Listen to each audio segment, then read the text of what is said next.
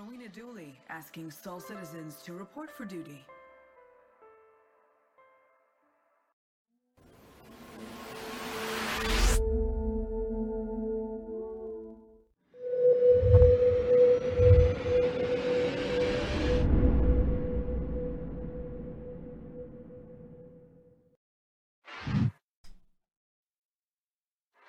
Greetings, and welcome back to the Soul Citizens. I'm Griffin Gaming RPG, and today is February the 5th, Sunday, and we're back for another interesting and fun-filled conversation with the Soul Citizens, and I'm joined by two of the cool Soul Citizens in our group here. We haven't seen them in a little while.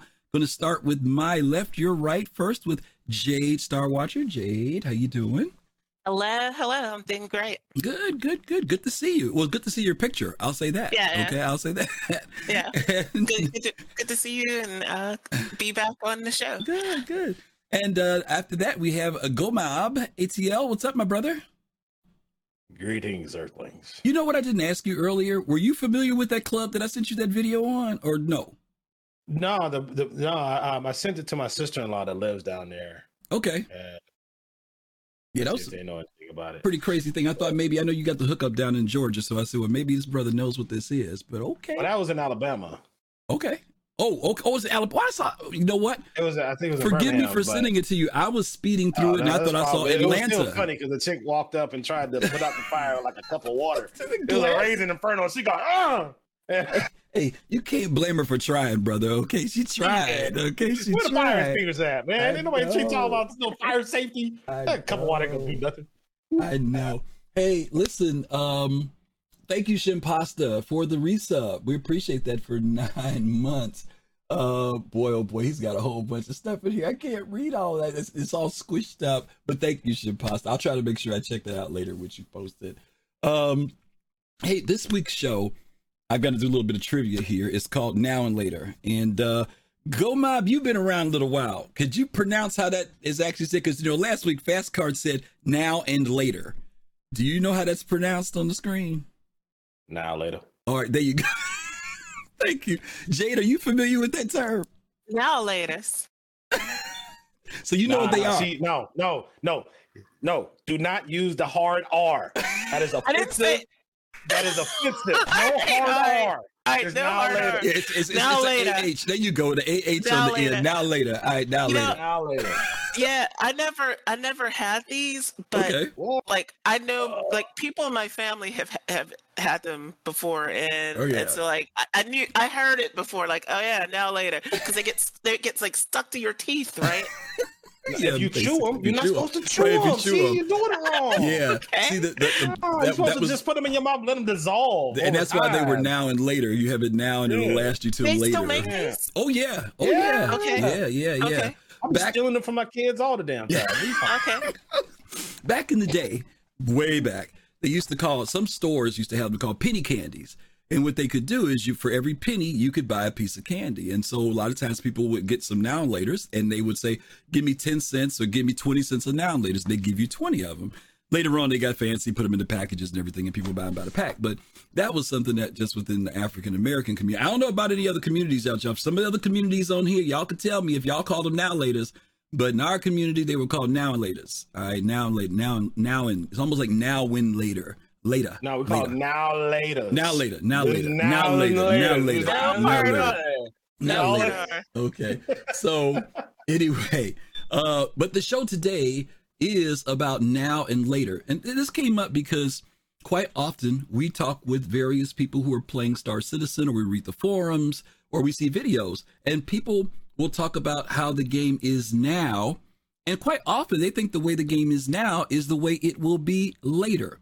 Or to the other side of that is a lot of people have no idea of how the game will be later. They just think, for example, if a certain tier mechanic comes out, the tier comes out and you'll hear some people say, oh, well, that's just tier 0 or that's just tier 1. Then there are other people who say, I can't believe this is all there is to this mechanic, because they actually think that what they have in their hands is the final thing. For those of you who've been playing the game any length of time, quite many of us thought that, mining would have stopped maybe 2 or 3 mechanics back. I thought once they got the lasers going and once they got the consumables, I said, oh, okay, this is fleshed out pretty good. No, there was more stuff coming. And so right now we're going to talk about some of the other things like salvage and stuff, and talk about other aspects of the game where people don't know that the way the game is now is not the way it's going to be later. There's even going to be some things we're going to talk about that we've seen in the past that may come back to the game that we don't have. So there's going to be a lot of stuff we're covering. So those of you who are in chat today, hope you guys could chip in and join in if there's something that we miss or something that you know. Please, we don't know it all, so feel free to drop in and help us out with this show. So Jade, I'm going to go to you first. Because we're gonna and by the way, guys, these are not necessarily any particular order. We just put them in an alphabetical list for our sanity's sake. So just understand that. Go Mob, tell me, did I do good on the graphics on that? Does it look okay? You did. I did. You know what I'm saying? It took me back. You know what I'm saying? And you hit on a lot of stuff, a lot of Easter eggs in there. You know what I'm saying? A lot of shots fired. You like the development flavor? You like that in there, right? Yeah. Not quite done yet type of thing? Okay. Yeah. Cool. The what's that? The non-lasting alpha. Yeah. Thank you. I appreciate that. You know somebody noticed the details. It's good. Now you missed the opportunity. You could have said net weight, you know what I'm saying, 3.8. That was zero. Oh, now see, that would have been good. You're right. That would have been good. I did miss that. Or either I could have said net weight 000, whichever way you want to look at it. Right? Hey, look, okay. You could have said you could have been, you know, MSCU or something. There crazy, you go. You know? See, next time I'll bounce it off you next time, because you can give me some good ideas. Okay, let's go to the very first one we're going to talk about here. And I'm going to open up with Jade on this, on buyback hangers and tokens. For those of you who don't know about the buyback tool, it's listed. I'm going to put the link in for this. I don't even know if we have a mod here today, because I know everybody's been kind of running around doing stuff. Admiral's up. Admiral's up. Okay. Well, I mean, he's up in. He's no, he's up there playing SWTOR. Yeah, that's what I said. He's on vacation, so he told me. I know where he's at. All right, let me go ahead and drop this in. Okay, so you guys can follow. These are just references, as you guys know. It's not necessarily what we're reading from, but buyback tool is a list of reclaimed pledges you can buy back. Some of these pledges may include rare and limited run ships. The use of store credits requires possession of a credit buyback token. Jade, let's talk about buybacks. Yes. Kind of the history of buybacks and anything you want to share about that and tokens. Well, this all came about before my time. So I came into the game in like late 2.5, early 2.6. Mm-hmm. But as I understand it, I don't really actually know the history, like why this became a thing. I just know that it's always existed. Yeah. For me, and that people use them to reorganize their hangar. I heard somebody told me, and I don't know if there's any truth to this, and this is not from CIG, but that it was so that as people played the game as it was being developed, that they could like test out new things. Like they added mining, that they could melt a ship and then like buy a prospector or something. Like I don't know if that had anything to do with it. It did. Do you? Okay. It did. All right. Yeah, it was another form of what we call the melt, right? That was the idea. It wasn't necessarily a refund, but the buyback hangar became that place where obviously you could not only know what you had tried in the past, right, but it also maintained the pricing in that area too for whatever you bought. So if there was an increase, this wasn't until later, right? Because in the beginning you didn't get the price increases that much. But if you remember, for example, like the Starfarer, when it came out, I think it was 185, and then when we first came out, it's a concept. And when it went on sale several times after that. But then when it came out, it went to $300. Now, if you still had that melt in your hangar, you got to pay $185 to get it out, right? That was one thing that was cool about it. That was a benefit, I should say, of if you decided to go back to it later. But no, you hit it. You hit it on the head. Gomob, do you remember anything about the whole buyback thing and any history about it at all? I can't. I was put on to the buybacks. I'm not going to say like later on and like towards its current iteration, but I mean, if I do remember correctly, there were a lot less restrictions on it that were essentially being abused by a lot of folks before they kind of tightened down on it, and said, hey, look, you can't use store credit unless you have tokens to use store credit on the ship. And then and just recently they made another change to say, well, hey, look, if you buy it at a promotional, we can so there's a difference. There's a promotional price, Mm-hmm. and then there is a price that may go up. Mm-hmm. Right? So a promotional price, I believe, would be something like a war bond sale or something like that, where like, hey, a ship is normally going to be 175, 200, but you can get it for 155 for, war bond. And you get it, play around with it. It's not where I want it to be right now, but I can see it being something I want in the future. Let me free up those funds to get something else. You melt it, or exchange it, as they say it in the hangar, send it back. If the price goes back up out of the war bond, now I believe the price goes back up in the buybacks as well. What? I still have a glaive on buyback, and it's the original price. But he's saying if it's promotional. Those are the originals. Right. Oh, okay. Yeah. It wasn't a promotional price. Yeah. Right. So if it is a promotional price, like if it's on sale at a discounted price, you don't that discounted price will not stay. Sometimes the ship comes out, if you buy it war bond, it's $20 cheaper than if you buy it with credit. So that's the promotional price. But he's saying later on, if you mix it, you don't get that promo price back later on. That's interesting. Right. I remember when tokens didn't exist. And a lot of this goes hand in hand with how the terms of service have changed over the years too, because in the beginning, refunds was still a thing, right? So CIG kind of gave, it was a little bit of a buffer they gave themselves that if somebody didn't like something, instead with the normal thing we would do as consumers is ask for a refund. But instead of doing a refund, you were able to basically get a credit, not only a credit, but also that ship that you kind of thought you liked or might want later, maybe because it's coming later, you can still retain it in your hangar and retain it at that price. That prevented some people from saying, give me a refund for my money. So remember, terms of service changed over the years. In the beginning, people could ask for a refund.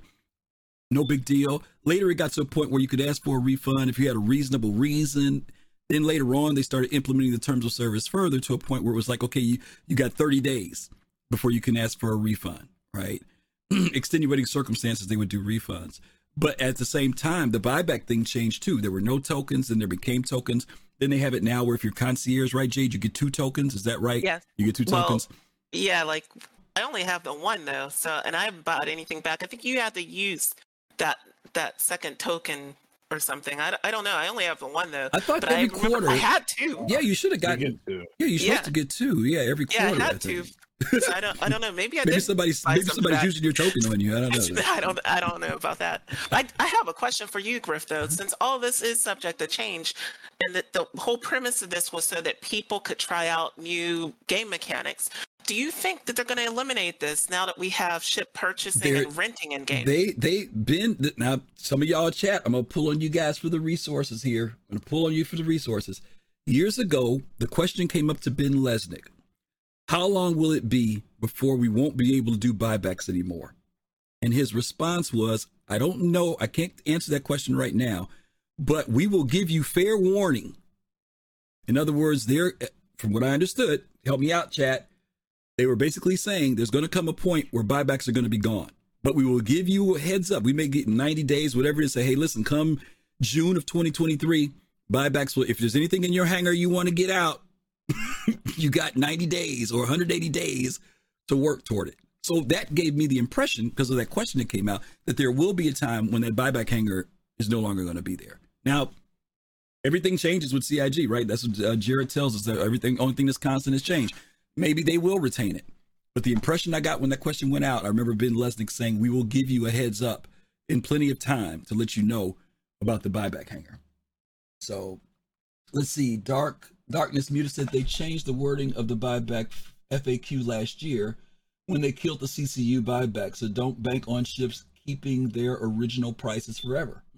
Okay. Yeah. All right. Heavy Bob, thank you for rewriting history there. What do you mean rewriting history? I'm not rewriting history. Bob, I know history better than you do. Go jump in the lake. Anyway. All right.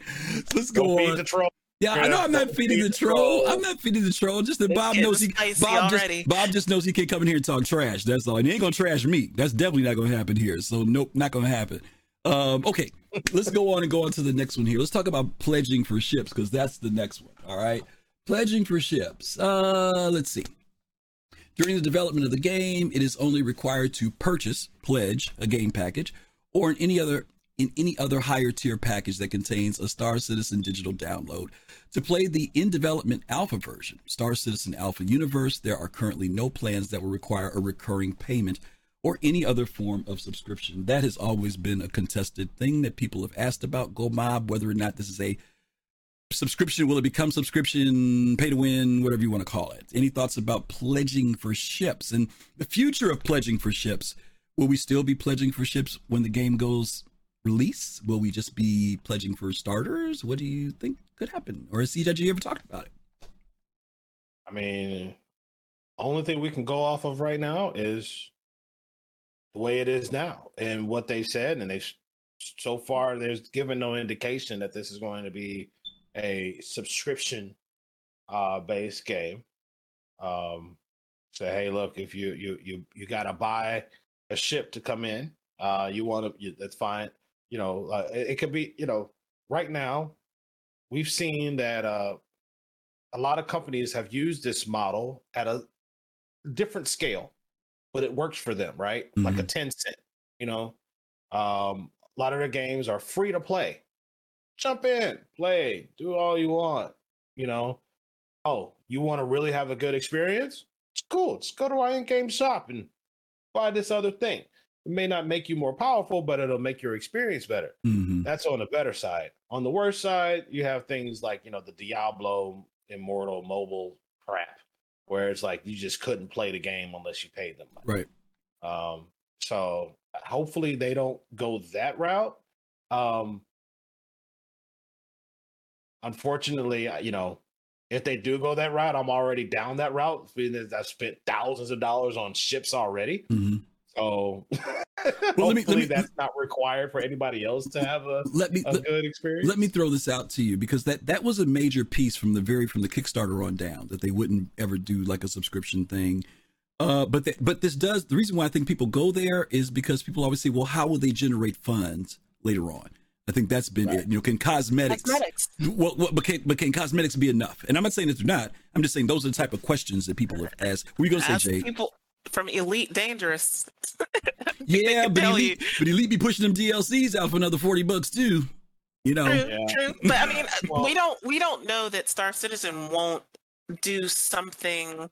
I don't want to say similar, but we don't know. Like, it could be. You get DLC like stuff to furnish your hab or your base or whatever. Like, there's so many things, and we're gonna get to them later on because we haven't gotten there yet. But there's so many things that I could see as income streams that don't involve ships. That they agreed. Can do in the future. Agreed. That's why I don't think it's going to be about ships. I think that starters will be there when you come into the game, when you purchase the game. I think what the game is supposed to go for, what, $59.95, something like that when it comes out. Yeah. So you get a starter, you get to pick which starter you want. By the time this game comes out, inflation is gonna make that game $100. I would pay $100 for a dance pack of just dance emotes that are good. Like, there's a lot of things they could do, right? Yeah, but there's a lot of in-game and out-of-game stuff as far as the company goes, right? That they can do to generate funds to support the development. So your vote for pledging of ships, what do you guys think? CIG, again, now we're pledging for ships. Are we saying later on we see that they're going to eliminate that? I think they'll continue to have new ships purchasable from the store outside of the game at a cost. The only challenge is they will have to have those same ships released in store for purchasable at the same time.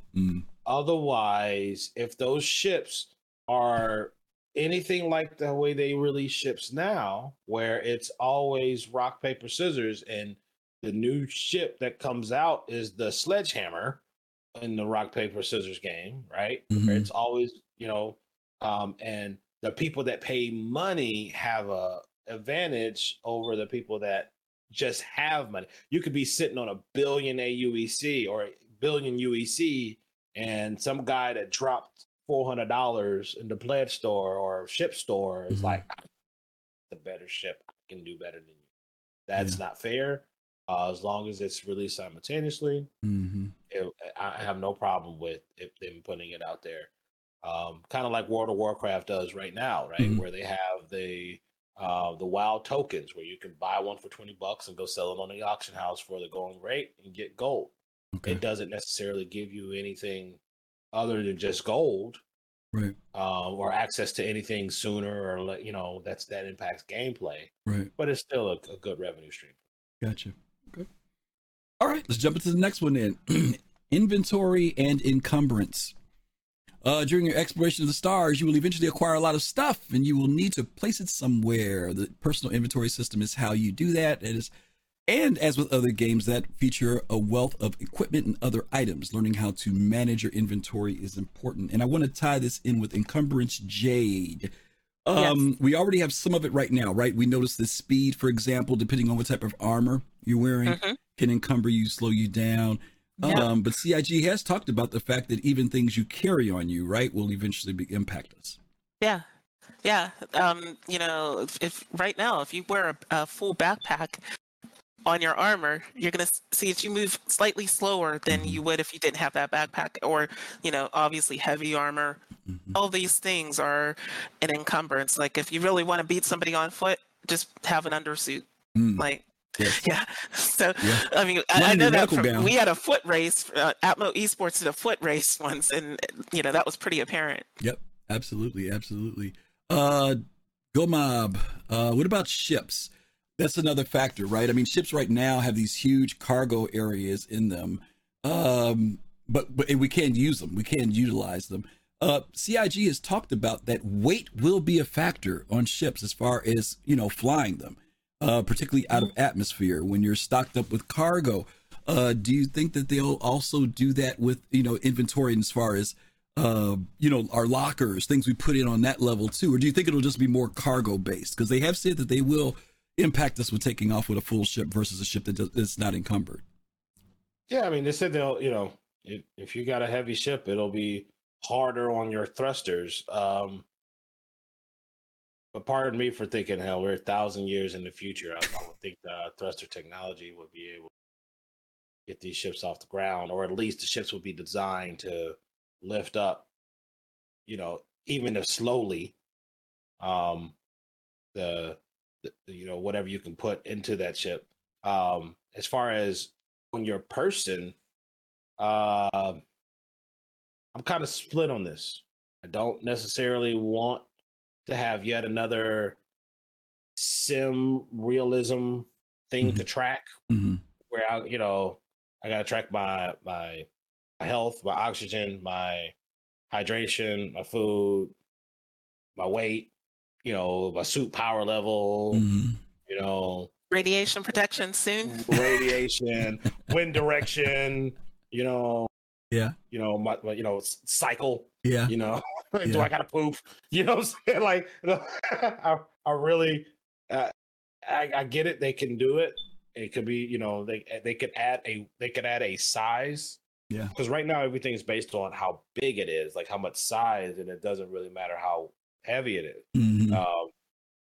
They can add yeah, I know. They can do it. I know. I'm saying if they're going to do it on our person, it's difficult. I know, who's this, TR or Trigger Switch talked about the fact that they've hinted at adding fighter ship storage. They already have started doing that. In fact, the Gladius has storage. Several ships now that already have storage, external storage and internal storage to them. And the question becomes, does that rifle I'm carrying or that grenade launcher I'm carrying also add to the weight of my ship? He mentions about the fact that you're gonna have to take your backpack off when you want to get on your ship. Right now, you can wear your backpack, sit in the chair. CIG has definitely told us that, nope, you're not gonna be able to wear heavy armor, correct, Jade? Heavy armor, yes. Or wear a backpack when you're flying your ship. That's coming later, so. Yes. And, I'd be okay if you could buy a seat that is tailored to be able to fit You don't want to take that backpack off. And a heavy armor. No, heavy armor. You got to take your backpack off. Okay, but heavy armor. You got to take your backpack off, right? You know what I'm saying? Like, and have something. I mean, but think about it. But you can't fly with heavy armor, though. You can't fly with heavy armor on, man. Sure, you can. If I am flying in a, if you're in a Vulture, or not a Vulture, but what's that ship? The drop ship, the big one.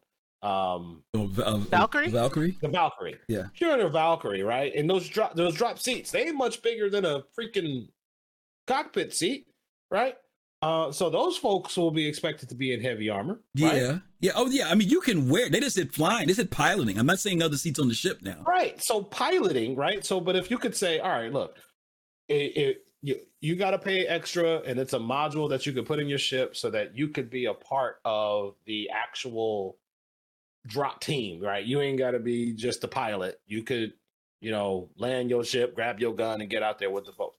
Now, man, I'm just thinking it's going to be a nightmare. Let's say you're running out of a cave, heavy under fire. You got to get the hell up out of there, and you got a backpack on. Look, as long as they give me a button that says "fling this mug across the room off my back," right? If I got to be like, and meanwhile I'm on, that's not gonna work. Well, that's not gonna work. Here's the deal. Do a hot drop of the backpack, I'm cool with it. But if I can't just hop into the seat and take off and deal with that stuff when I'm in a safe space of, now if I'm like in the seat and I'm hunched over and my view is bad because I can't lift my head up because the backpack, I'm okay with that. There's some armor like that now where the vision is messed up because of the type of helmet there is. I'm just saying, I don't know. Would you really want to wear? Yeah, but would you really want to wear heavy armor and fly a ship? There's the balance between fun and realism, and I don't know where that balance is. Yeah, but to me, if you're the pilot, you want to go with the guys when they're getting off the ship. Your locker should be right there behind you. Put your armor on and get off the ship. That's how I look at it. Think about this. Think about it. Mandalorian. He ain't wearing heavy armor. He's wearing armor. No, he's not. No, Beskar is not heavy armor. It's not Beskar. It is the type of metal it is. It is not heavy armor. It's Beskar. Yeah, that's some clinky armor. Do you ever see him walking around like? Do you ever see him walking around like he's tired in that armor? He'd be running in that armor. That is just Beskar. It's lightweight. It is lightweight in the future. Look, we've been running around with this heavy armor. It doesn't mean it's got to be heavy. Okay, well, if you go in there, I said heavy armor. Now, if you go in there and say you got some futuristic armor that's super lightweight that takes the damage, okay, I agree with you. Yeah. Okay, we'll see. It's heavy as in they could take heavy damage. Okay. All right. I'm referring to a mass. Mass. So, okay. I'm with Gonab. I don't think that heavy armor should necessarily be bulky 930 years in the future. I'm going with what we got now. Y'all talking about later. I know. The armor that we have now, right? The MK4 or whatever, you know what I'm saying, is the armor that I go with, right? There's no reason why I shouldn't be able to sit. Now, if they give me a penalty on my movement or something, movement or dexterity, or whatever, but they can't say, "Nah, you gotta take that off, homie, before you get in." But they're chasing me. I gotta go. Sorry, you gotta get naked and you gotta put it over there in the closet. Okay, fair enough. Let me get some shout outs real quick. Go Mob, thank you for the resub as well. Moriar, thank you. And Coffee Gaming, thank you as well for those subs. You guys are awesome. We appreciate you. Thank you. Hey, thanks for the subscription. Okay, let's move on. Inventory to cover. So you're actually bringing us in. Jade already kind of touched on it a little bit. Let's talk about flight suits. Go Mob. Let's talk about flight suits. Because you mentioned about power cells and some other stuff, the CIG has kind of flirted with the ideas. What we have now is basically a suit. I don't think the suit really impacts you in any way right now, does it? Other than just slight weight? I mean, it doesn't do anything. So yes, it does. What does it do? So suits have a thermal protection properties. Right. Very slight, but it's minimal, right? Minimal. And I think they have damage reduction properties. Oh, they do. Well. Okay. Just a little bit, but yeah. Okay. That's the very little bit. Okay. That's a very small bit. Now, let me ask you a question. Is it implemented or is it just on the chart?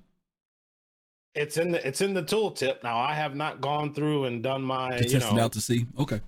Right. Gotcha. I haven't said, does it take 4 shots to kill me naked? Yeah, when you go to buy a suit, an undersuit, it'll tell you like how much damage reduction. Damage reductions there. Yeah. Okay. All right. So some of the things that we highlighted here for this, guys, I'm sorry I didn't change my slide, is EVA, oxygen, and damage. Jade, I'll let you go with this one first. Anything in those areas with, or anything else about flight suits now versus later you want to bring up? Right. So now, as far as we'll start with EVA. So we've all seen, or everybody who saw the last CitizenCon has seen the changes to EVA. One of the big differences now is that your suit, and this never made sense to me, your suit automatically stops you, right? The jets on it fire when you stop inputting, a direction, right? It fires to stop you, which is totally counterintuitive for people that are into space games, right? Or space, like, it's the whole Newton's laws of motion thing, right? Like, I shouldn't have my suit automatically stopping me if I don't want it to. I should be able to be decoupled, and if I want to, then or compensate and go the other way. Right. In the future, and some of what they've showed is that we will actually be able to do that. We're going to actually need to use different things. Like right now, you can use like a tractor beam to pull yourself along. There's going to be gripping, like being able to, kind of pull yourself along horizontally. So that's going to be a big difference for EVA in the future. Later, sorry, versus now. Yeah. Oxygen. We talked about this pre-show. Like, they've gone back and forth in terms of what's in game with this, about your suit running out of oxygen. And how fast it runs out of oxygen. So oxygen is a consumable, right? And there's a reason that we have oxypens. Nobody hardly uses them now because we don't have to. But in the future, you may have to, use those oxypens. Yeah. I did back in the day a couple times when the suits, if you're out on an atmosphere planet or whatever, and my oxygen was getting low, and I used the oxypen. I was like glad I had bought one for once, Yeah, I remember 3.0 came out. Like all that was turned on. Yep. You could run out of oxygen just walking around on Daymar or Yela. Yeah. In fact, it's still in the game. Oh yeah. It's still in the game. Yeah. Anybody who tells me oxygen in the game ain't tried to escape prison. Okay, come by me and tell us that. Yes. It is a part that is the timer of the prison escape. That's why you can't lollygag. You gotta keep it moving, and the timer is tight. You just barely have enough time to get to that Ursa rover, and because you probably going to be on no oxygen by the time you get there. It doesn't go as fast. Yeah. So yeah, Shakes. Yeah, listen to Shakes. Shakes is the expert at escaping prison. Okay. It is still in the game. It's just not as punishing as it was in the past. Yeah. Remember there were times, man, you couldn't even get from your hab to the hangar before you were thirsty, right? There were times where the hydration would just drop so fast. Oxygen used to be the same way, man. You step outside and that thing would just start tick, tick, tick, tick, tick, tick, tick, tick down. You may have 15, 20 minutes. Now it's a little bit more forgiving, but even still, it's still in the game. Okay. Yeah. Well, for those of you who don't remember, I haven't had this happen in a while, but I know for a fact that there was a time when you were on your ship, helmet on, right? You're riding on the ship, because back then, some ships didn't always have oxygen on them in certain areas. Bugs. So we used to fly with our helmet on all the time. And all of a sudden you would start going, and you'd start realizing that, I think it was like 20 or 30 minutes had gone by and you were suffocating and you had to take your helmet off to get oxygen. I have not seen, and this is my only problem, Go Mob, and maybe some people can check and say this. What I haven't seen is the oxygen meter pop up in a while, because that used to be the way that you knew that your oxygen was running low. And I just haven't seen it in a while. Prison. Try to escape prison. No, don't get me wrong. I'm not taking anything away from your prison scenario. I'm referring to like the one when I'm on a ship, and I've been on a ship for a while with a helmet. So maybe maybe it's working in the prison because the atmosphere is there, but I haven't had it happen. So the ships that you were on are supposed to have Atmo, and you're not supposed so I wouldn't to be run using your ship. Right. You're not supposed to be using your suit oxygen while you're on a ship. I agree. If you're, and when what I'm that saying, happened, but that what I'm was a saying is that, bug. but what I'm saying is that no, Chris and them said when you got on your ship, you're supposed to take your helmet off. Right. Okay, what I'm saying is that before, if you left your helmet on, even if there was oxygen on your ship, you would suffocate if you didn't take your helmet off. No, I think that was before the. Sorry, mind if I jump in? I think that was before your suit would replenish itself if you were in a oxygen nitrogen atmosphere. Yeah, right. Oxygenated atmosphere. Yeah. Okay. It will replenish its oxygen reserves. Okay. With the atmosphere that you're in. Gotcha. So there's no reason to take your helmet off if the ship is not bugged. And they don't have a spot in it that doesn't. Because I had a Vanguard, and I'd be running around. I'd be spending hours doing bounty hunting missions, trying to work my way up the ladder, and all of a sudden, I started suffocating. I'm like, what the hell? Yeah. And there was a bug in the Vanguard in the cockpit where it just for some reason didn't have oxygen. So I depleted all the O2 out of my suit and started dying. I had to get out of my seat and run to the back of the ship where it did have O2. And to replenish it in order to keep playing. It was a weird bug. Okay. Yeah, see, you talked about that bug too. Basically, it turned on the thing where your ship would have an atmosphere, and if you opened the door or you opened the cockpit or whatever, it would lose that. But because we don't have life support systems in the game yet, it wouldn't replenish. Right. And so that's why back then you ran out of oxygen in your ship sometimes. Okay. Yeah. Gotcha. All right. Damage. The CIG did talk about I don't know if they're ever going to do this, but I remember them talking about repairing your flight suit if you got damaged. I don't know if that's still a thing. Do you guys remember anything about that? Nope. I've heard them say it. Again, that's another thing that's like another thing to manage for those that really want like a super duper realism in a game. I don't necessarily want it. I'm just asking. Have you heard anything about it? That's all. I've seen it be mentioned, and again, it's a lot of those passing ideas that come from the brain of Chris Roberts that you're like, don't do it, this man.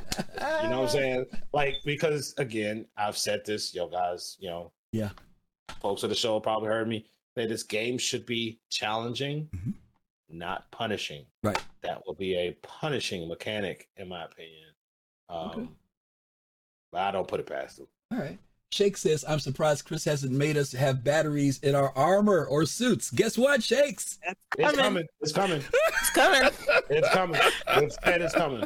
Later. You're gonna have to, it ain't there now, but later. It is coming. It's coming. Okay. Good stuff. All right. Let's go to this one here. Boy, what a history here about hangars and flare. When the full version of Star Citizen releases, your hangar will be physically located at a particular starting location of your choice. Currently, hangars exist in a private instance, only accessible to you. Now, of course, we're talking about, as you guys know, when you go to the menu screen. Well, some of you don't know because some of you, maybe when you all came in the game, you couldn't even access private hangars. But on the menu screen, you used to be able to click on going to your own hangar. And in that hangar, you could call up your ships. You could walk around on your ships. You could take what we called hangar flair, some of the flair items that you would get. You could decorate your hangar. You could set up your jukebox. You could set up your flowers. You could lay out your cot, your work table, all these cool things that we paid $3, $5, $8 for. And the hangars have been disabled now for quite a while. Since it's 315, maybe 312, long time back. Gomob, let me go to you on this about the hangars, because people have always asked that question. When will my friends be able to come to my hangar? Even now in the verse, your friends can come to a hangar. It's not necessarily yours. It's only yours because your ship happens to be parked there. But CIG has elaborated with the cargo refactor of, being able to have your stuff stored in a hangar. Are we getting closer, you think, to that? They said they are. They're working on the hangar module, and it's actually been on the roadmap a few times, and they keep pushing it back.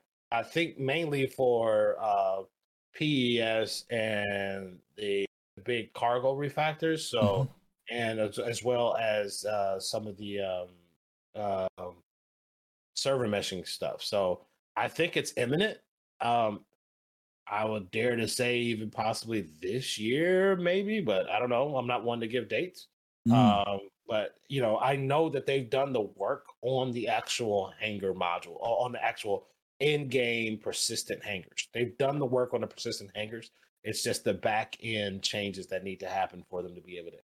And Griff, I just want to underscore something Gumab said here. I won't give a date either, but I think this is imminent because of something I noticed with 3.18. If you look in your inventory, all that hanger flare is now in your inventory. Yep. Why would we have that there if it wasn't going to be of use sometime in the not too distant future? So I think we're probably closer to the persistent hangers than a lot of people realize. And that's why we can see all of our old hanger flare in our in our inventory app. Yeah. Some of I do want to say one quick thing. Sure. All right, CIG, I'm talking to you. Okay, everybody. Go Map's camera moment again. Y'all talk amongst yourselves. CIG, I'm talking to y'all. Surprise us. Don't tell us. Yes. Don't even put it on the roadmap. Just say, just drop it. Yeah, by the way, and just drop it. That would be good. I'm trying to help y'all. I'm trying to help you. Okay. Don't say, oh, we're working on it, or hey, Jared, if you're watching, don't do a Star Citizen Live, Inside Star Citizen until it's out, until it like talk about 319 and the features. If that one is ready to go rock solid, do not tell us. Just drop it. Just drop it. Okay. Yep. I agree. I think it would be cool. I mean, and to your point, both Go Mob and Jade, you guys both bring up points. They have given us hints because we do know that the elevators, the new cargo elevators was something they were talking about that they were working on for our being able to access them with our friends. The tractor beam issue was another factor they were talking about. So yeah, will that be tier 1, tier 2 of the cargo refactor? I'm hoping it is. I'm hoping cargo decks become a factor. I didn't even put cargo decks down, but I'll let that go. But yeah, hanger flare. Just so you guys will know, all flare is not decoration. There were some flare that we were given years ago that actually had a function. One of them being the work table. Do you guys remember that? Mm-hmm. Jay, do you remember the work table? No, I just have the hollow tables. Okay. There is a work table that they gave us that was supposed to be able to, when you went into your hangar, where you could either do repair or modifications. There was something tied to that. Another flare item, the handcuffs that you could get if you bought the Cutlass Blue. I'm not Cutlass Blue. It was the Avenger back in the day. But I think the Cutlass Blue also had that if you bought the original package. There was a stun baton and handcuffs. Those were not just decorative. You were supposed to be able to use those. There are some other items that they've given us before in the past. I don't know if the big vending machine, yes, the locker from another universe, thank you, Shakes, that was also supposed to be usable as well. Some of you remember the jukebox from back in the day. The jukebox at one point did work where it played music out for you in your hangar. Hey Griff, calendar. Griff, I don't know if your mic came unplugged or what. It did. Thank you. Thank you for catching that for me. Liking? No, somebody said it. Thank you. Thanks, Pops. Yeah, there's a lot of those different items that we had, the flare items that actually were supposed to have some function in the game, not just decoration. So, yeah, I always wondered, Jay, remember the plants that they gave us? Yes. I always wondered whether or not we'd be able to take those and use those for gardening or horticulture in some form in the game. You know, I hope so. Yeah, I wondered about that. And the fish, the aquarium, all that stuff. And the calendar, like I remember looking at that calendar, like, why is this thing out of date? Yep. So hopefully that some of that stuff is not just for decoration, but there's actual uses that you can do in the game. Okay. That's enough for quick, Colossal, this is for you, baby. This is for you, baby. I know you out there, Colossal. Yeah, you know he's out there. I know you out there, Colossal. Check it out. Champions. All right, go ahead. One other thing about hangars. Any feedback about what's going to happen with those hangars? Because we do have hangars that are specifically designed to fit into certain places. There was the the asteroid hangar was one. What was the other three hangars? The Selfland hangar, Revel in York.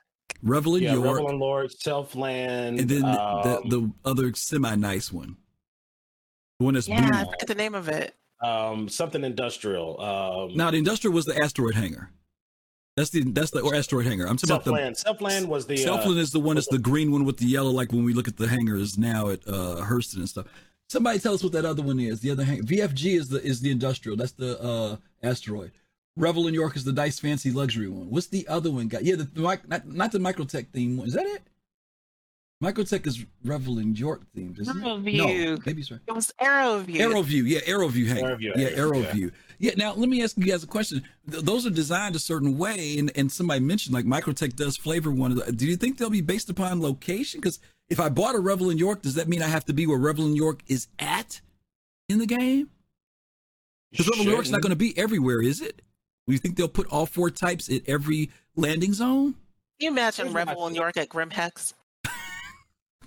No. Well, here's the thing. I'm thinking that the Lagrange points are going to be where we'll be able to put our Possibly, own yeah. persistent hangars. Versus actually Right. landing zones. I would not imagine us being able to leverage the current LEO stations Mhm. for our persistent hangars. Right, we'll be able to pick one of the Lagrange points. Now, Interesting. if that's the case, based upon what I purchased, when I purchased certain ships and what I got, I should be able to say, all right, for this Lagrange point, the persistent hangar that is here, I would like to use one of my Revel in York hangars. Okay. This place over here, I'm not going to be here very often. I want to use my Selfland Okay. hangar Hmm. because now the question is, are we only going to so we got everybody who got a ship for the most part for a long time got a hangar, Right. right? Still do. So if you got 20 ships, then you have 20 hangars. Right. So does that mean when persistent hangars come out, I can have a hangar at every single station? I don't know if that would be necessary. I think that the most you could have is 4. Any of the 4. You could have all 4 or any of the 4 at any one location because you're only going to spawn. You only need the hangar to be there to spawn a ship. Right. So let's say I'm at Crew L1. Right. Crew L1 is going to be my Revel in New York. Right. And I'm at her L2. I want that to be my Selfland. Mm-hmm. And then I go to Mike L1 and I want that to be AeroView. VFG. 50. Okay. Yeah, I'm saying like I've got hangars spread out. Right. Now, Crew L1 is going to be my main one. That's where I'm going to stage all my cargo and make sure that all my stuff is there. But if I'm running missions out towards Arcorp, I may stash some stuff there, some armor, I'll put a couple ships that I'll use in that area, over there, I'll make sure I manage my stuff appropriately. Kind of like what I do now with the landing zones on planets, right? Whenever we get through a wipe or something, I take inventory and I stock up a specific landing zone where I can call out, ground vehicles and certain small ships. But that's where I put all my armor, my guns and stuff, because I don't go back to the planet to get my stuff. I put it all into a C2 and I spread it out. So I wonder if we'll be able to do that. That's a good question. They haven't gone into it enough. All I know is that you're supposed to get one of those hangars, and like that VFG hangar, that asteroid. I mean, you just can't pick some random asteroid, I'm sure. Maybe you can't. I don't know, Jade. What do you think? I don't know. I don't know.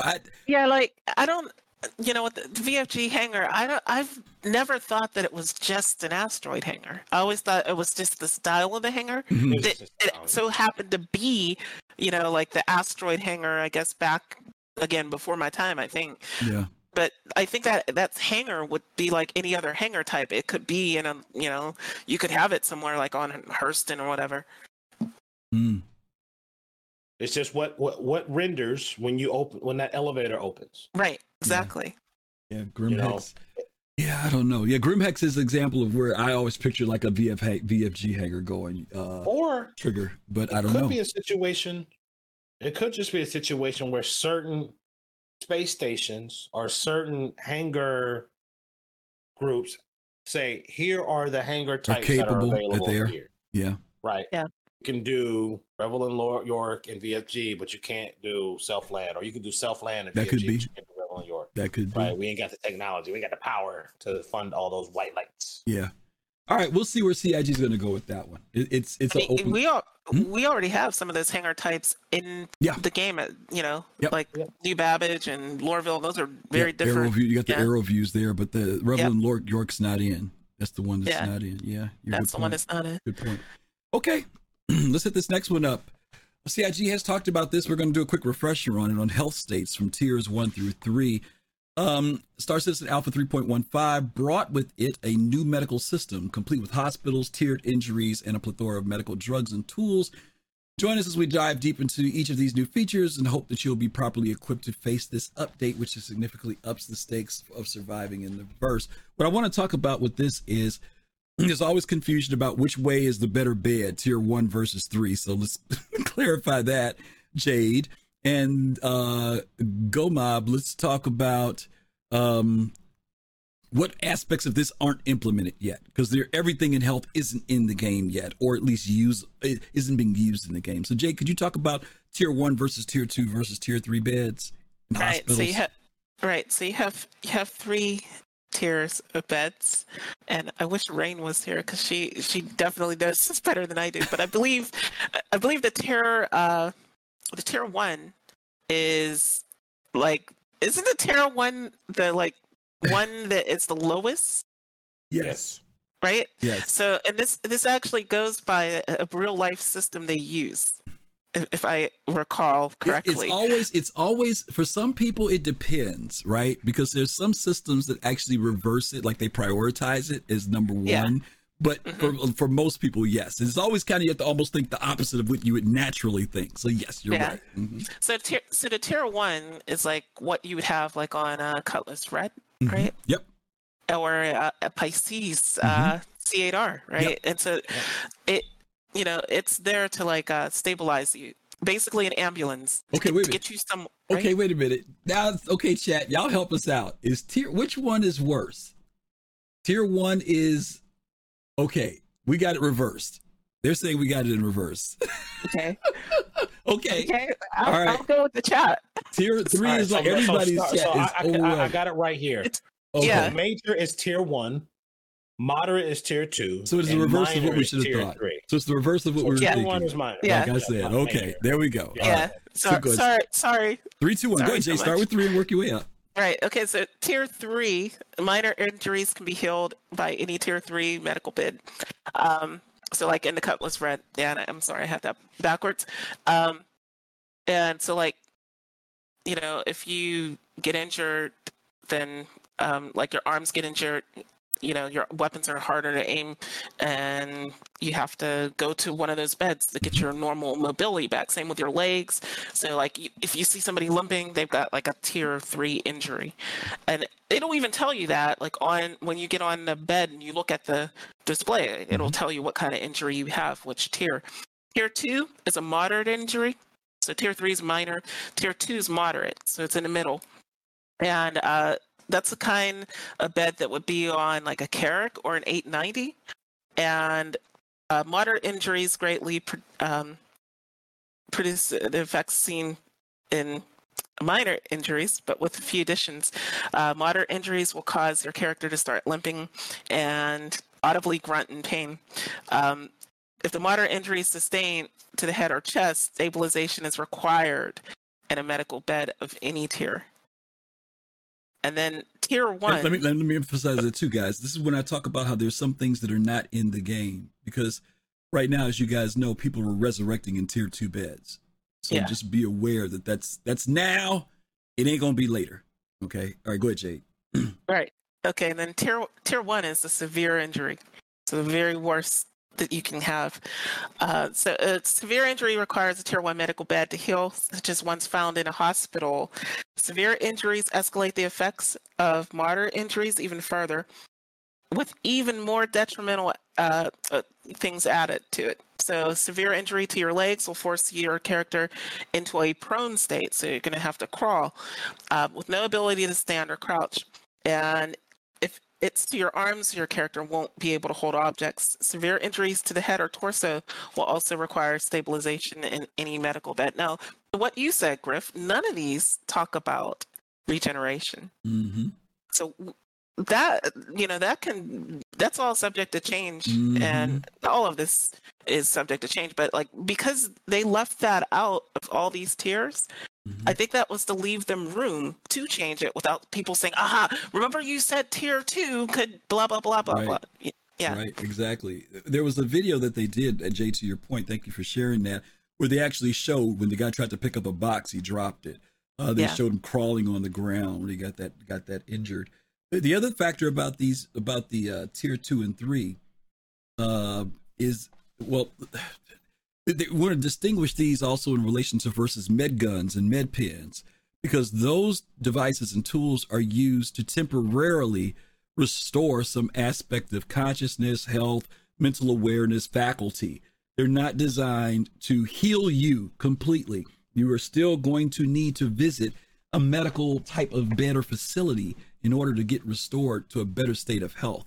Right now, I think people even use the beds, go mob, right? If they're just hungry and thirsty, they can go jump on a medical bed and bring back to 100% health.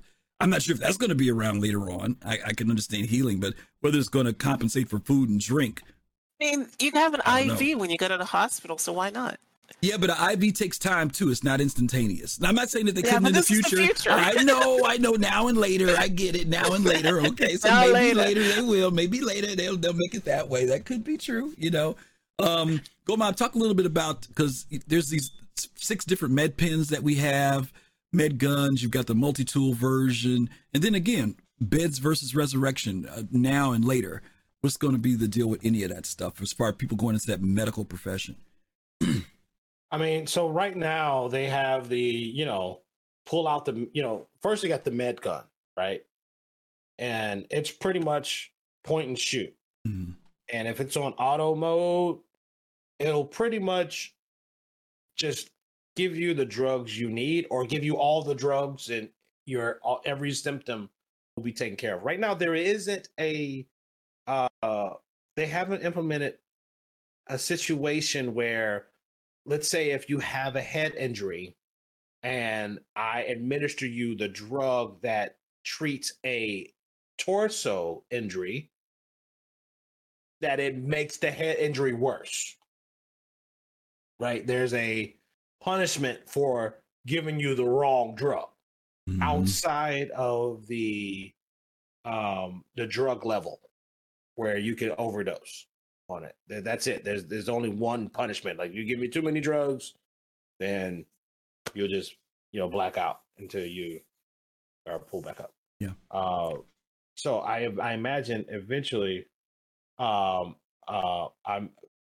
eventually would imagine that that's going to be implemented where there's some type of risk reward. Like, hey, if you're gonna give them some drugs, you got to make sure it's the right thing. Otherwise, you could actually make the situation worse. Yeah. But right now, it's just pull out the med gun, point it at them, pull the trigger. So let me ask both of you guys a question. And later, why med pens versus med guns? Is it just strictly the economy of it that the med pens are cheaper, easier, much more accessible, they're disposable, right? Versus the med gun, we're talking 100 credits or something like that versus 1,300 or 1,400 credits. Is that the difference? Is there going to be? Are people just going to, like, a lot of people just default to the med gun? They don't mess with med pens. Cheap.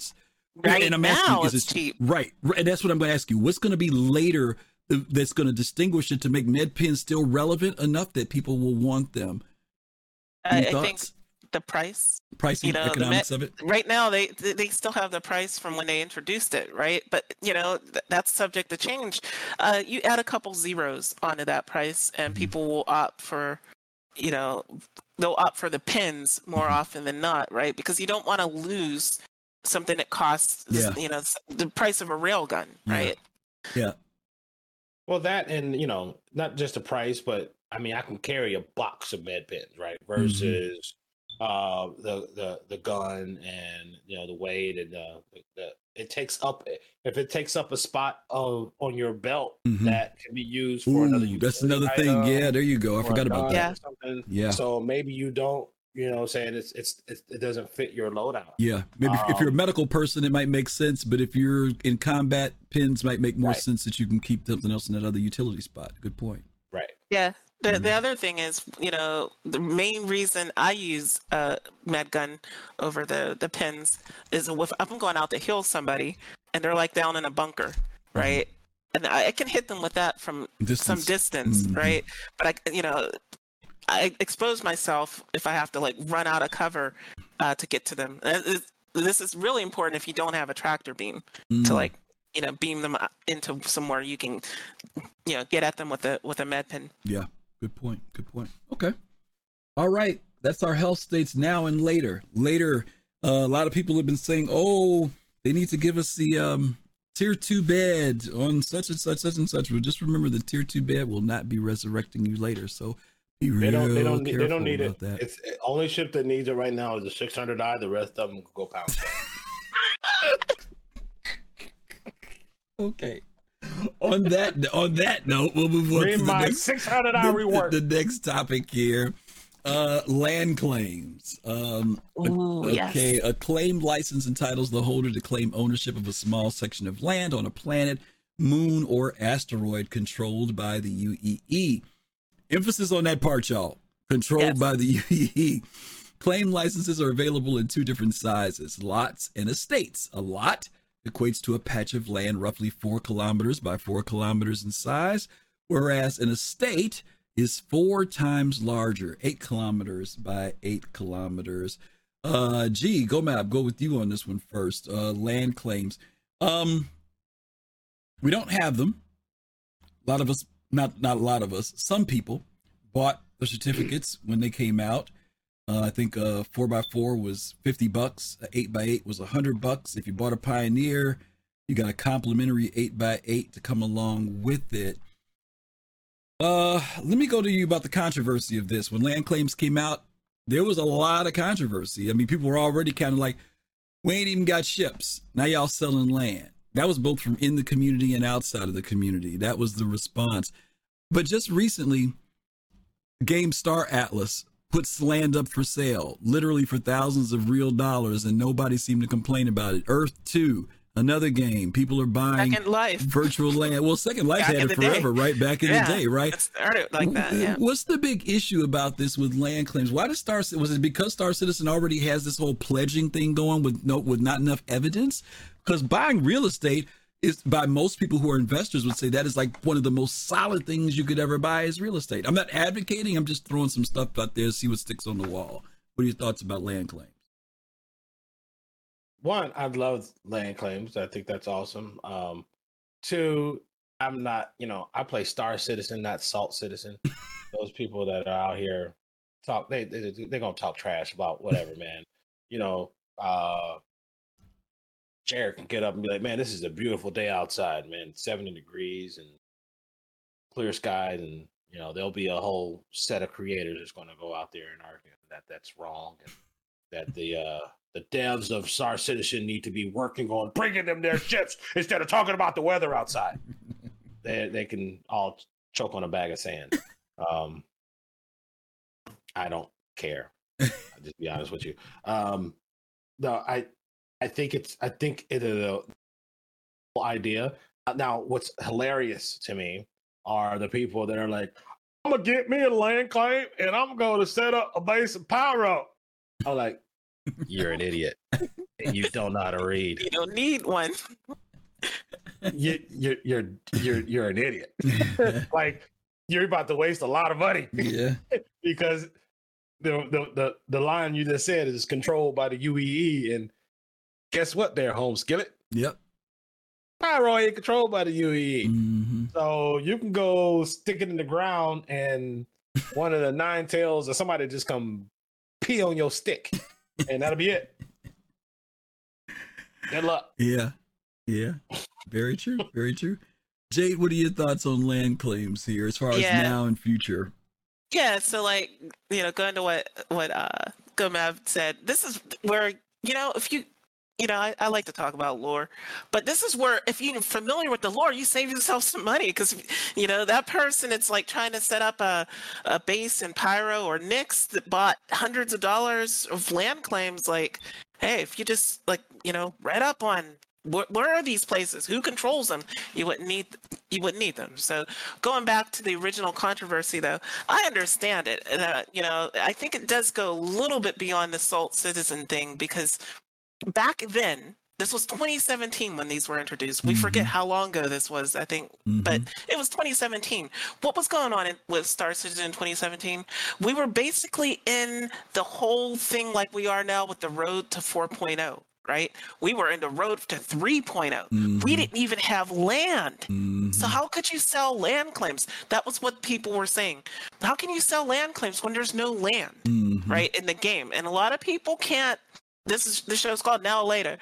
A lot of people can't see the later. They can only see the now. And they're like, well, if it's not here now, how can you sell something for the future? Yeah. Because that future might not happen. A lot of people in this community, especially, I think, feel like, if they sell something that which is weird because we have concept ships, but if they sell something which isn't in the game yet, and it's not a ship, then, that was really, really a big deal. Now, if they brought these back I always say they need to bring these back for one of these IAs. If they brought it back today, oh my gosh, they would generate so much money. Like, you could add a couple million onto whatever that number normally would be, because people understand land now. They understand how big these planets and moons are. They understand what would come along with land, because we have rivers, we have caves, we have minerals. Like, none of that stuff existed in 2017. So it was a hard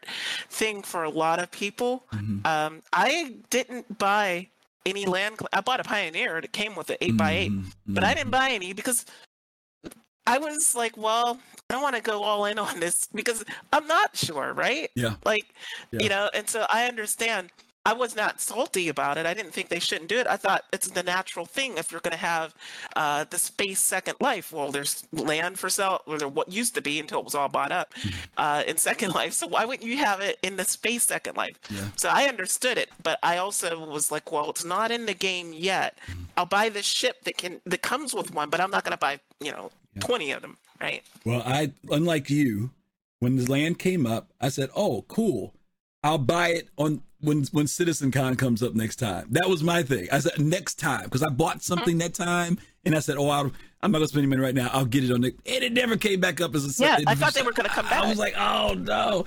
So like you, it wasn't until I got a Pioneer that I got one. But I agree. I think that the perspective about land for many people now would be entirely different because we have the scale.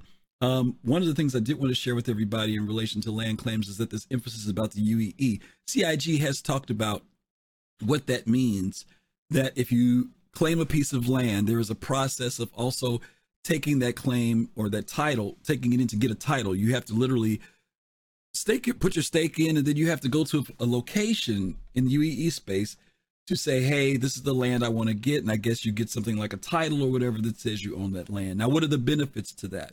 The benefits to that, and I think CIG talked about it a little bit, right? Was protection from by the UEE or something to that effect.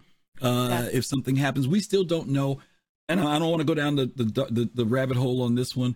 We don't know what CIG is going to allow us as users or as players to protect our land versus what they will build into the game to respond to threats to our land. All we know is that CIG has talked about that will be a component of gameplay. So whether you could set up your own missile launchers or whether the UEE is going to pop, like for those of you who play EVE, you guys remember Concord. If you got attacked, Concord would show up and defend you very well, depending. Sometimes it was right on the spot. Sometimes they were late, but there are ways that they could have NPCs respond to assist if necessary. But we don't know what CIG is going to do in that area with land claims. So that's what we just want to say about land claims. Okay. All right, let's move on to the next one. This is a big one. LTI and insurance. Lifetime insurance, or LTI, is commonly referred to, is a special insurance policy that will cost the insured player no extra UEC payments to maintain their coverage. Only those specific pledges that are noted to include LTI will have this free, quote unquote, coverage once the game goes live. Jade, you know that it's not just LTI. There's going to be other types of insurance in the game as well. So can maybe you talk about insurance and is it worth it, not worth it? Some people hype it up. Some people say, yeah, it's going to be worth something. It's going to mean something. What are your thoughts about it? Well, every time there's been any talk about this from CIG, which is not a lot, they've talked about other types of insurance, like you said, like insuring your cargo, right? Or insuring, the insurance on our ship only covers like the hull, all the extra that you might have. So there'd be like component insurance they've mentioned. But one of the other things about the insurance, I remember a while back, they said it would be something that, if you're playing the game and you're earning UEC, it's not going to be hard to pay for your insurance, right? Right. So that confirmed one thing: you're paying for the insurance with UEC, and that if you're playing the game, right, that you should be able to pay for your insurance. So, it's more going to be a convenience thing from what I understand, or at least past statements by CIG. LTI is not something that is absolutely necessary, but it's something that would be nice to have. But beyond that, there's lots of questions. And where there are questions in this community, people bring their hopes or their fears into it. Right. So this is a very controversial subject. Right. Gomab, for you, is LTI a big deal? Is it just something if you take advantage of it if it's there, but if it's not, you don't really worry about it too much? Because some people literally won't buy a ship unless it's LTI, and just so you guys will know, the LTI, and correct me if I'm wrong, chat panel, please correct me if I'm wrong.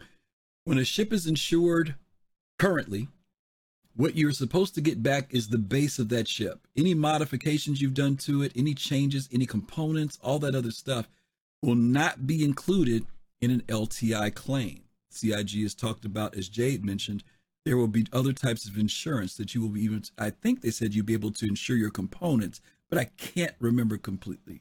Gomab, do you have any ideas on that? An add-on to it. An add-on. Okay. Does LTI affect you when you purchase, or just if it happens to be LTI, you get it? If you're not, you don't worry about it. I prefer LTI ships. Goes LTI 120 months because that's 10 years. I mean, right. Shit. 14 years, yeah, decade, yeah. Look. Yeah. If you get 10 years out of it, that's still good. I get it. Right. I try to stay away from if I have anything that's less than the 10 years, I look for opportunities to play the CCU game or whatever to melt it and get into the higher level one. But right. I don't know. I foresee, like, again, it's like, you get a nice F-150 and you go put new rims on it, a lift kit, new sound system, you wrap on it, light bars and everything. You go wrap around a tree. State Farm's not going to give you back all that stuff, right? They're going to give you back a new F-150. Right, 50, yeah. That you have to start over. You might have spent just as much on the customization as you did on the actual vehicle. Yeah. But the vehicle is what was insured by the original insurance policy. Now, they have said that they will have a component level insurance, which again, I think will be like a supplemental insurance.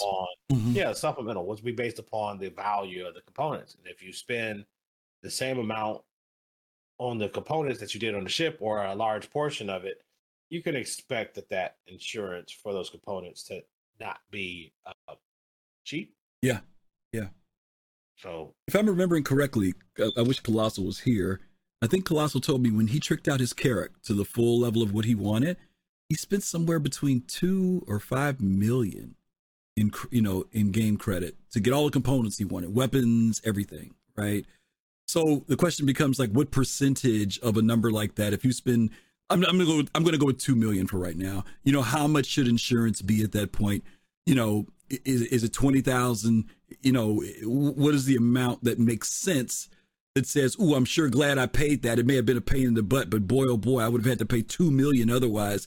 See, it's 10% of the value. Easy, yeah, 10%. The 10% to get all those components back. So 200,000. Yes, like 200,000. That ain't no small change. Is my point. But still, you can make it. Yeah. Oh yeah, no, I'm don't get me wrong. I know you can make it. I'm just saying your pockets have got to be, or your income resources got to be good. Yeah. To draw, and again, the economy's not where it's supposed to be. But I'm just saying it's no small change just for insurance to pay 200 grand. Some people pay that much for their whole freaking cargo, let alone insurance. Right. Yeah, I mean,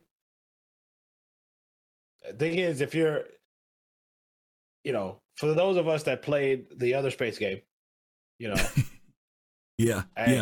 true that. Hey, that rebuy. if you didn't have your rebuy, you don't fly. Yeah, you stuck. That's it. Yeah, you stuck. If you don't have the money to get your ship back, that's right. You can't afford to buy it back. Yeah. You don't take that thing out. Yeah. Because I guarantee you that one time you take it out, that's it. You're going to get taken out. And you probably never play that game again. Yeah. I spent all this time engineering all this crap and all this. That's true. Yeah. Jay, CIG talked about abuses to insurance, right? Like the person who wants to go blow up their ship just because they want to blow it up because they don't want somebody to get it. That there could be some, be penalized, right, with the insurance as well.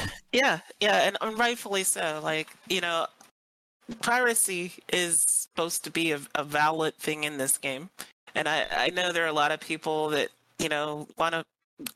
They can't put their pride aside. But the thing is like, oh yeah, well, if I get disabled, I'll just blow up my ship with all the cargo.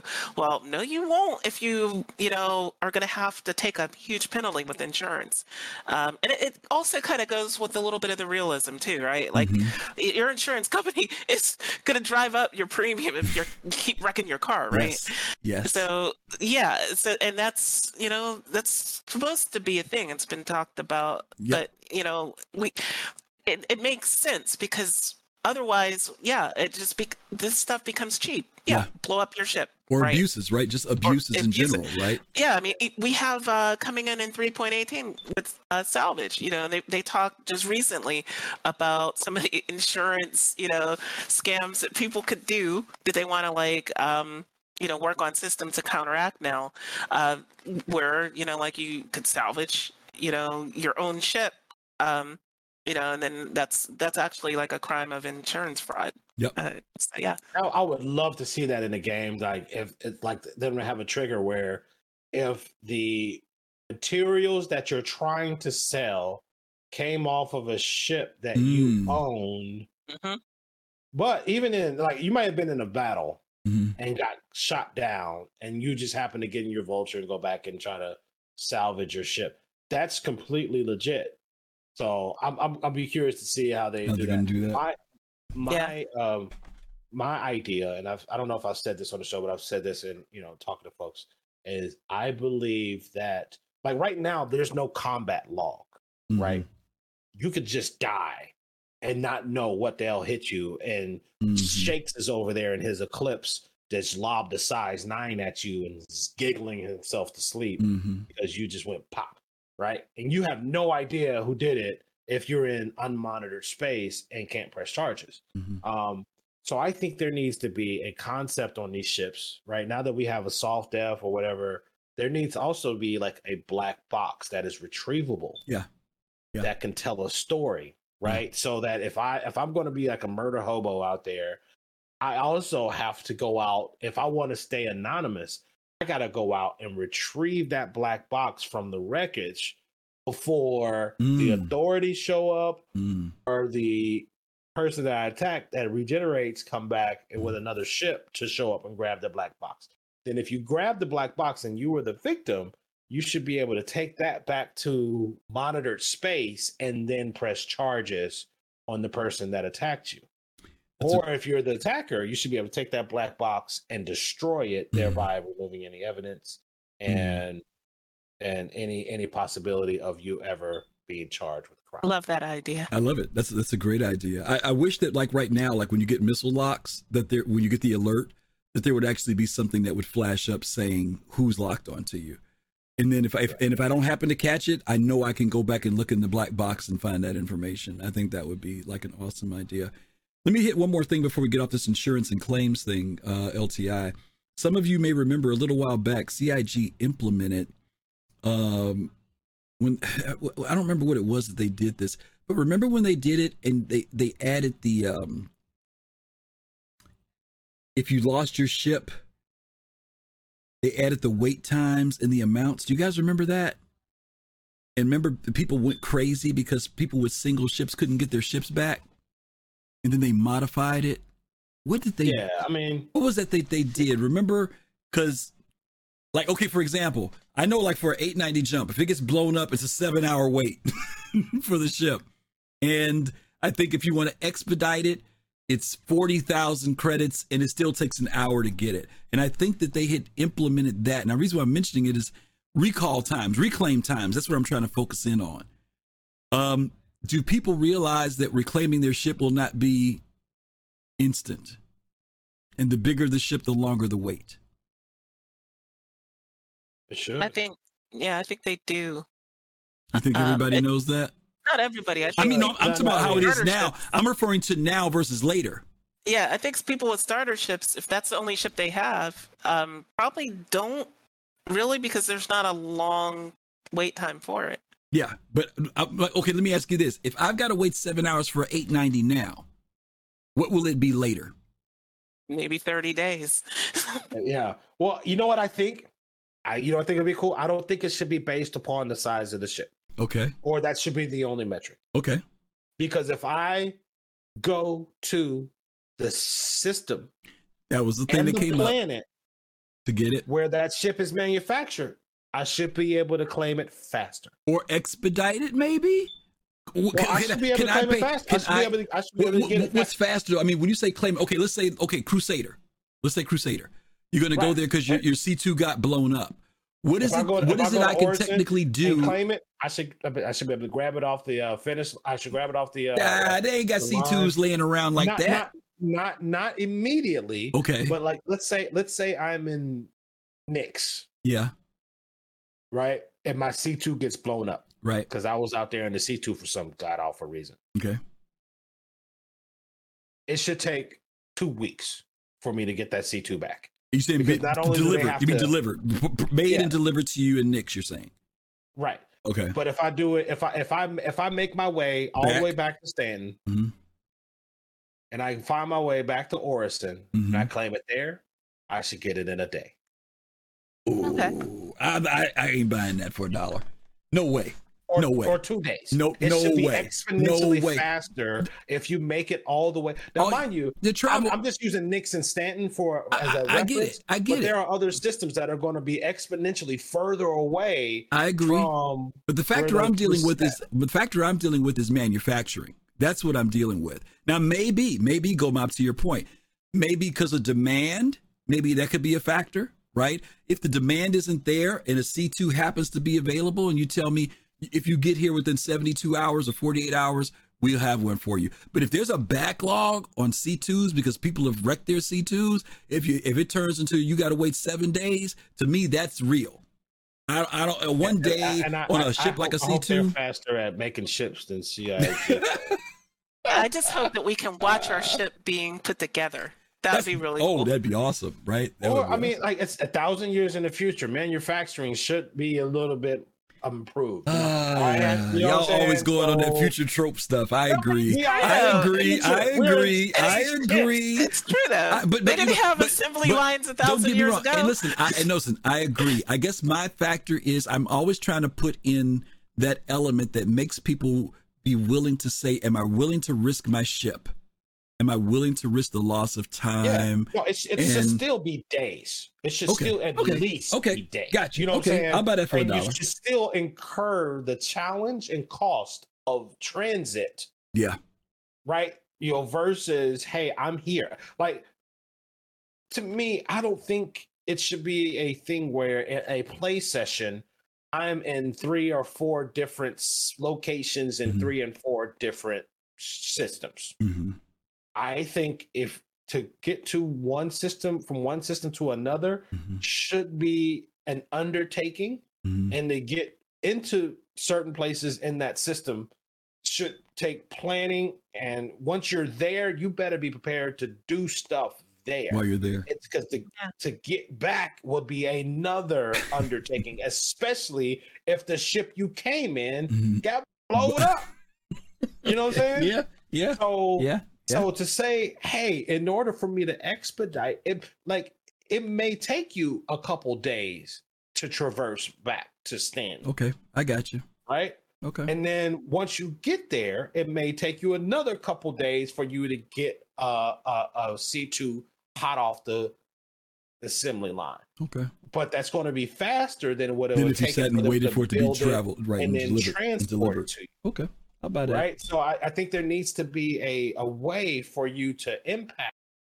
Hell, even if you got to this just the neighboring system, right? Hey, if I got halfway, that'll cut the time down in half. Gotcha. You know, I can get it. If I'm at Terra or this system far hell away, it's gonna take 2-3 weeks. But if I get halfway to Stanton and I get that Crusader ship claimed, it'll cut it in half. Right. Okay. I think that should be a factor.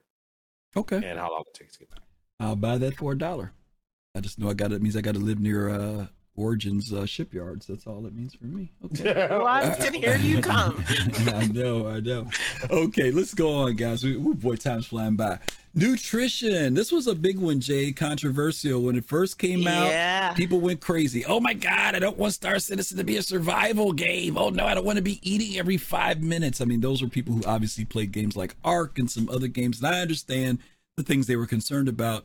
But once food and nutrition and drink came into the game, it wasn't as painful as people thought. Now, we have had those timers shift from time to time. Sometimes you eat every 30 minutes. Sometimes it's almost like you can go 3 hours before you have to eat.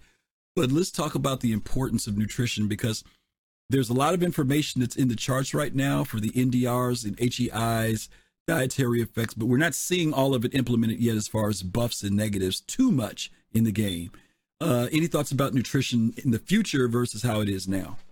Right. So, how it is now, it's not too punishing. I'll start with hydration, because that's the one that I think people encounter a lot more frequently than nutrition. So like that right now is based on activity. If you're going to run everywhere, you get thirsty a little bit sooner than if you walk. And so that is something that if they cranked it up would encourage people to slow down a little bit. It's also something that, I expect that will change over time, just like they've adjusted this before. And the whole controversy is Star Citizen becoming a survival game. I mean, when they put in the food courts, well, actually before that, even going back to when we had the Big Benny's, noodle machine and the Pips machines and Port Alizar, that should have told you, because Chris Roberts doesn't put things in game that there's not going to be like a use for eventually, right? That should have told you, you see all those noodles on the counter and stuff, eventually you're going to have to eat, or you might have to drink. Why else would you have these machines there? So then we got the food courts. That should have really told people, yes, you're going to have to eat and drink. So I never understood why they were so shocked when we got food and drink in the game, right? I think the thing now, I don't think anybody, really is upset that we have it. I think one thing I've seen people would like in the future is, astronauts right now can drink through and eat through a straw, right? How come in 930 years in the future, you can't put your liquid meal in your suit and, Because it tastes crappy. Yeah, but it's for nutrition. That's outlawed in the same law that outlawed GPS. Right, exactly. And maps.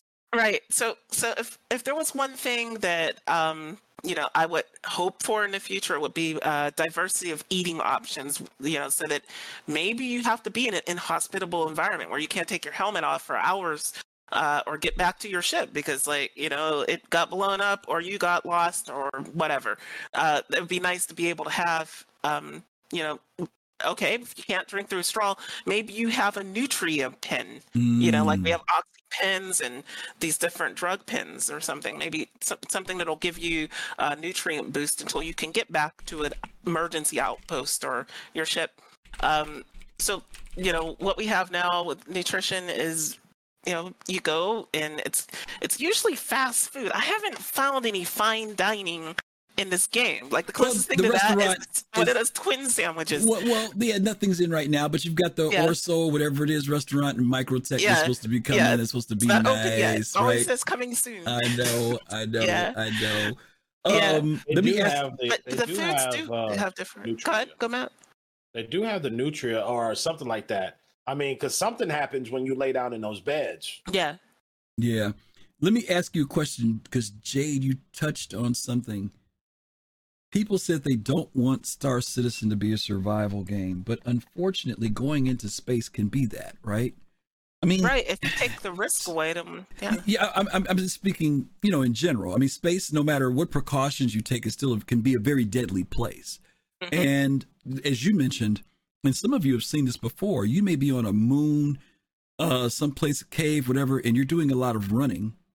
And you start to realize that your food or your hydration has been impacted in some way. There is an aspect of survival, of understanding what you can and cannot do in a hostile environment, right? Maybe there isn't anything, food that I can pick up and eat, from the ground that's growing, or maybe there's no oxygen in that particular location I'm at, so I can't take my helmet off. So there is a survival aspect, right?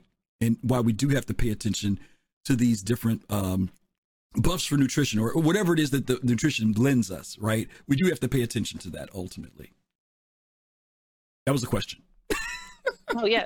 Yeah, no, I agree. Like, somebody said, space is trying to kill you. I think, right. Astronomy Cast host Pamela Gay coined that quote, space is always trying to kill you, right? And so just by your nature of being in space, you're trying to survive in a place that human beings were not, we did not evolve in space, right? So we need still hostile, things to stay alive, right? Yeah. And it's hostile. Certain planets are going to be hostile to them. They already are. Certain moons, go to Aberdeen, take her spacesuit off, right?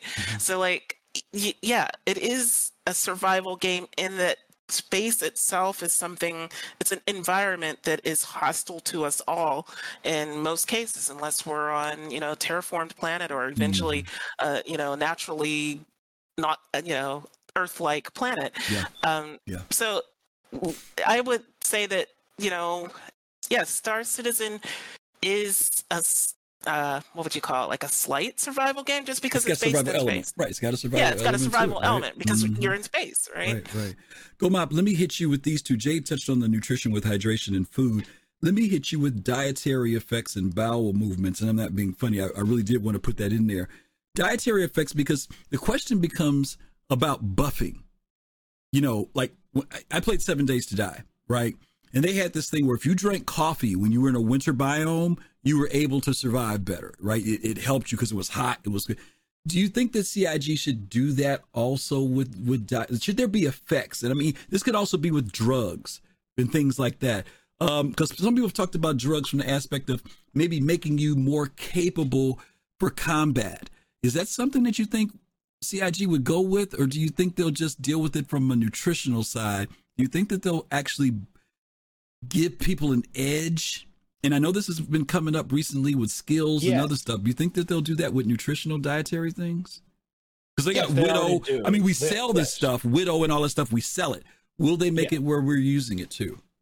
Yeah. So there are already some effects that are tied to some foods and things and substances in the game. They're not crazy impactful right now.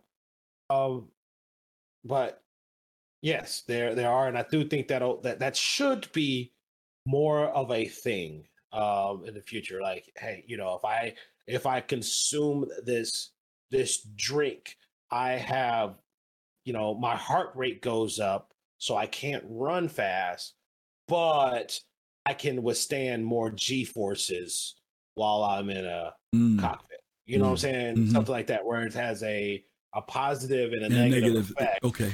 based upon your situation. Pro and con right? to everything you do. Yeah, pro and con, whatever you do. Mhm. Now, a lot of games, right? I'm gonna call out World of Warcraft in particular, right? Mhm.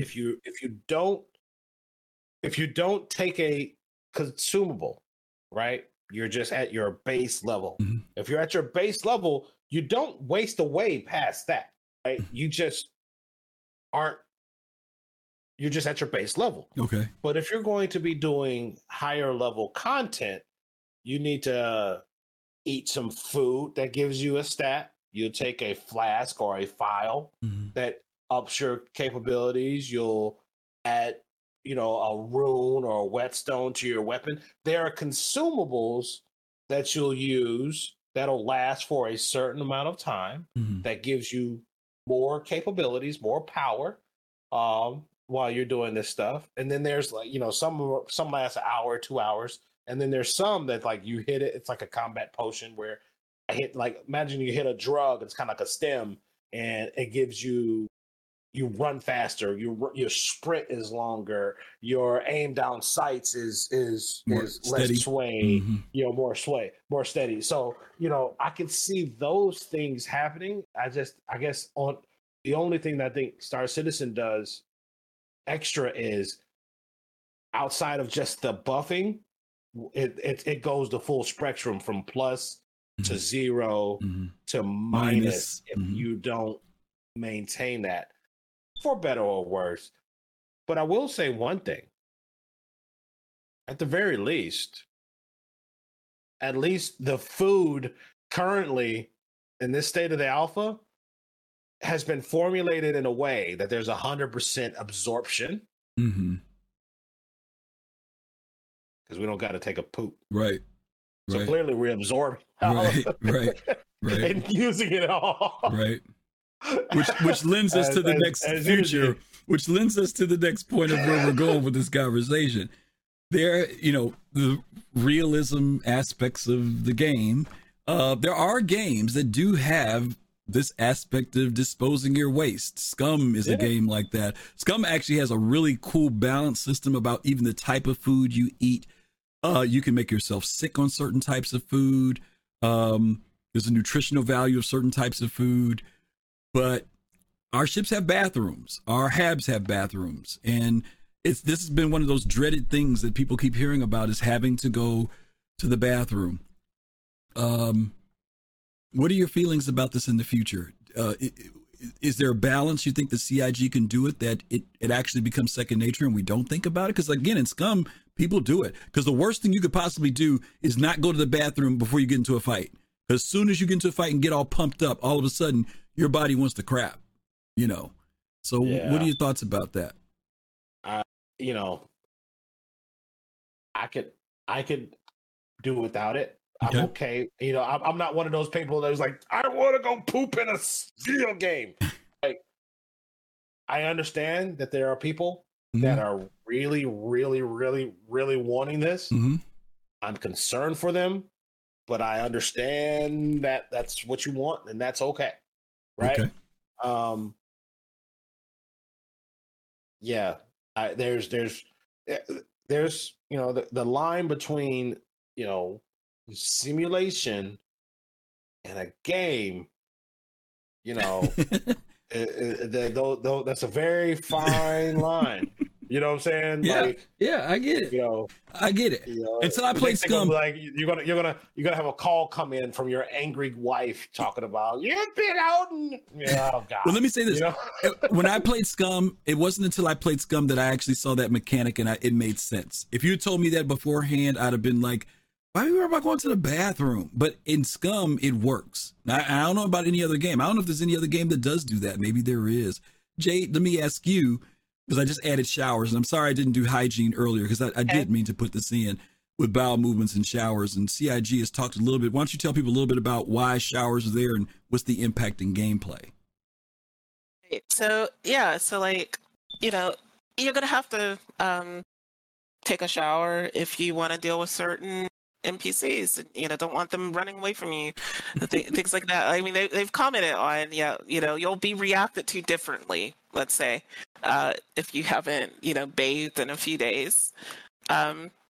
And again, it goes to that whole thing of, sim versus game, right? And this is a sim that has game aspects, or a game that has sim aspects, depending on how you look at it.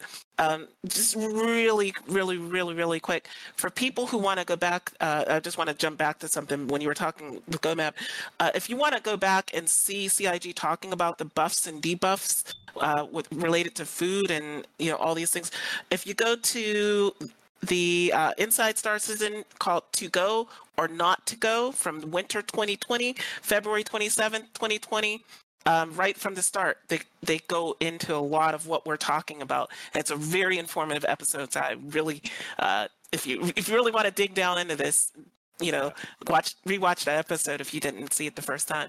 But yeah, like as far as showers, hygiene, all of that, I am okay with it so long as it's not super punishing, because I mean there are people like GoMap, they're like, I'm here to play a space game, let me go in my space suit like astronauts do right now, right?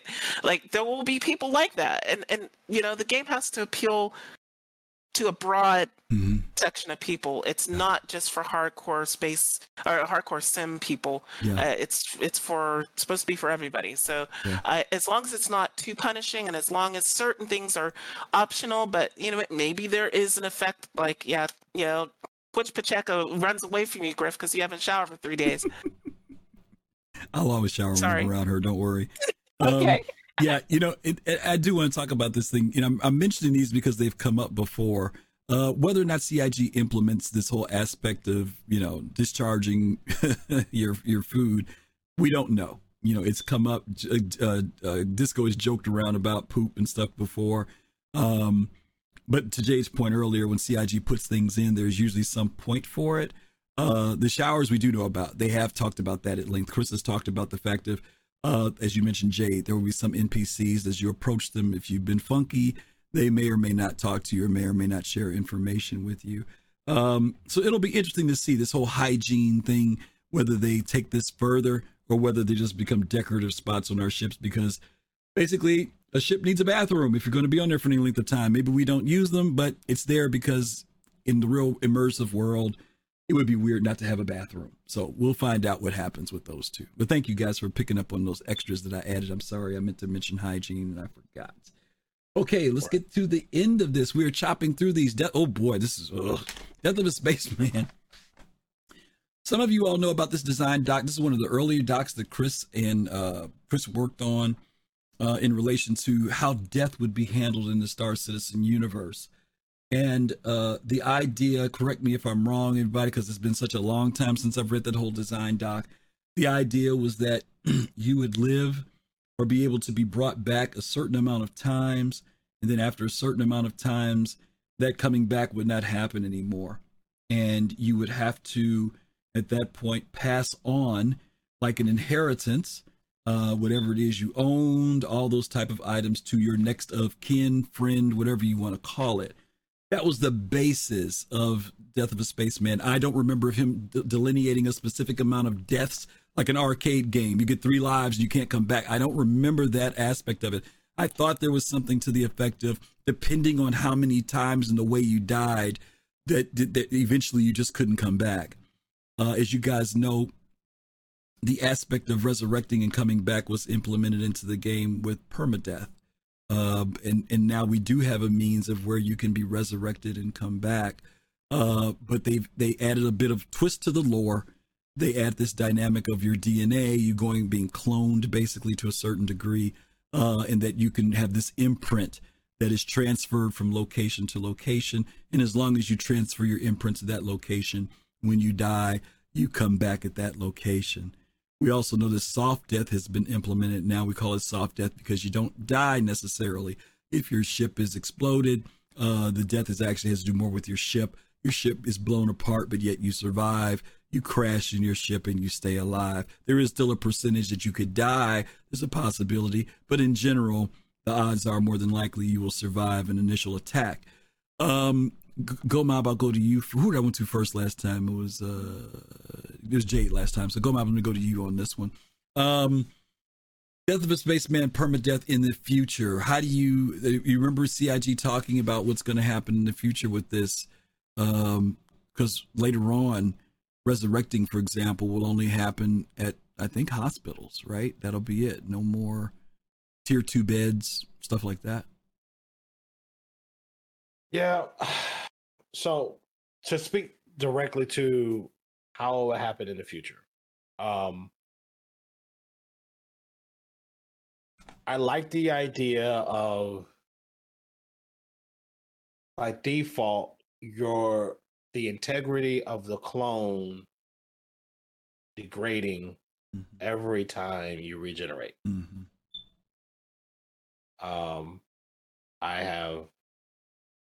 I would love to see, like, again, in the vein of the sim, I don't think, like, if, let's say if you make your imprint somewhere in Stanton, and then you spend the next week going to another system, and you didn't make your imprint on the ship you were on because it didn't have that capability. When you die, you would res in Stanton, or you'd be regenerated in Stanton.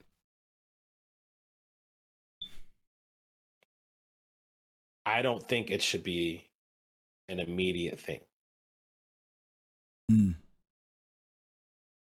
I think it'll be an amazing graphic and experience for the player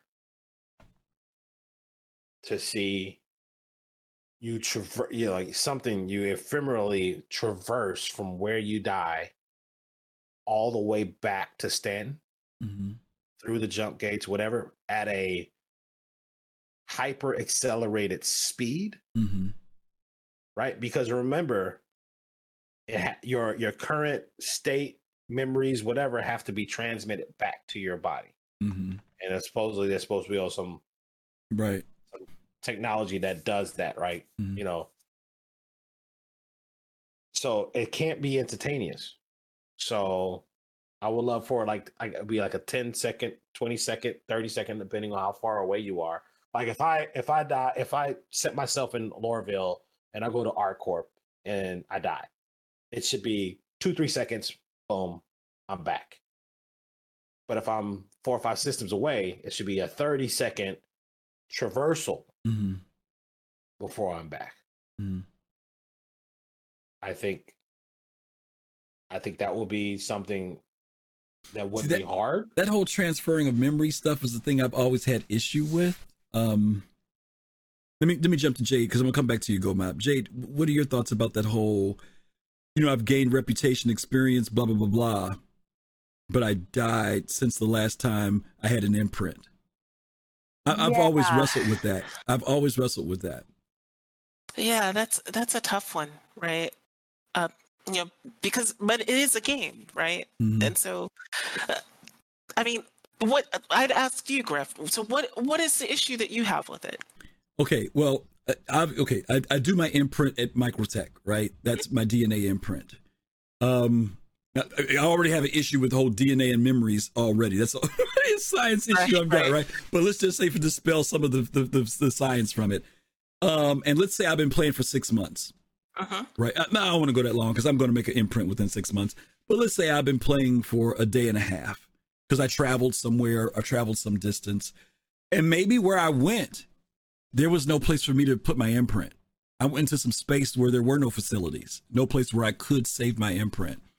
And while I was there, let's say it's Nyx. Let me use Nyx. Not because I'm not Nyx. Let's use Pyro. Some places lawless. And let's say I go there. They don't have the technology for me to do an imprint. I do some jobs while I'm there. I pick up some reputation from a couple of the gangs while I'm there. And then I go to the next system and I die. I get killed. Okay. All that reputation and stuff I gained at Pyro, as far as I'm concerned, it ain't in my DNA back in Stanton.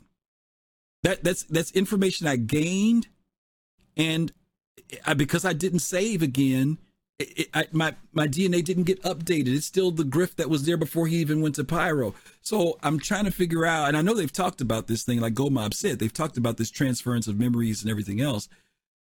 I almost want to say, if you didn't save yourself, you don't get that reputation stuff.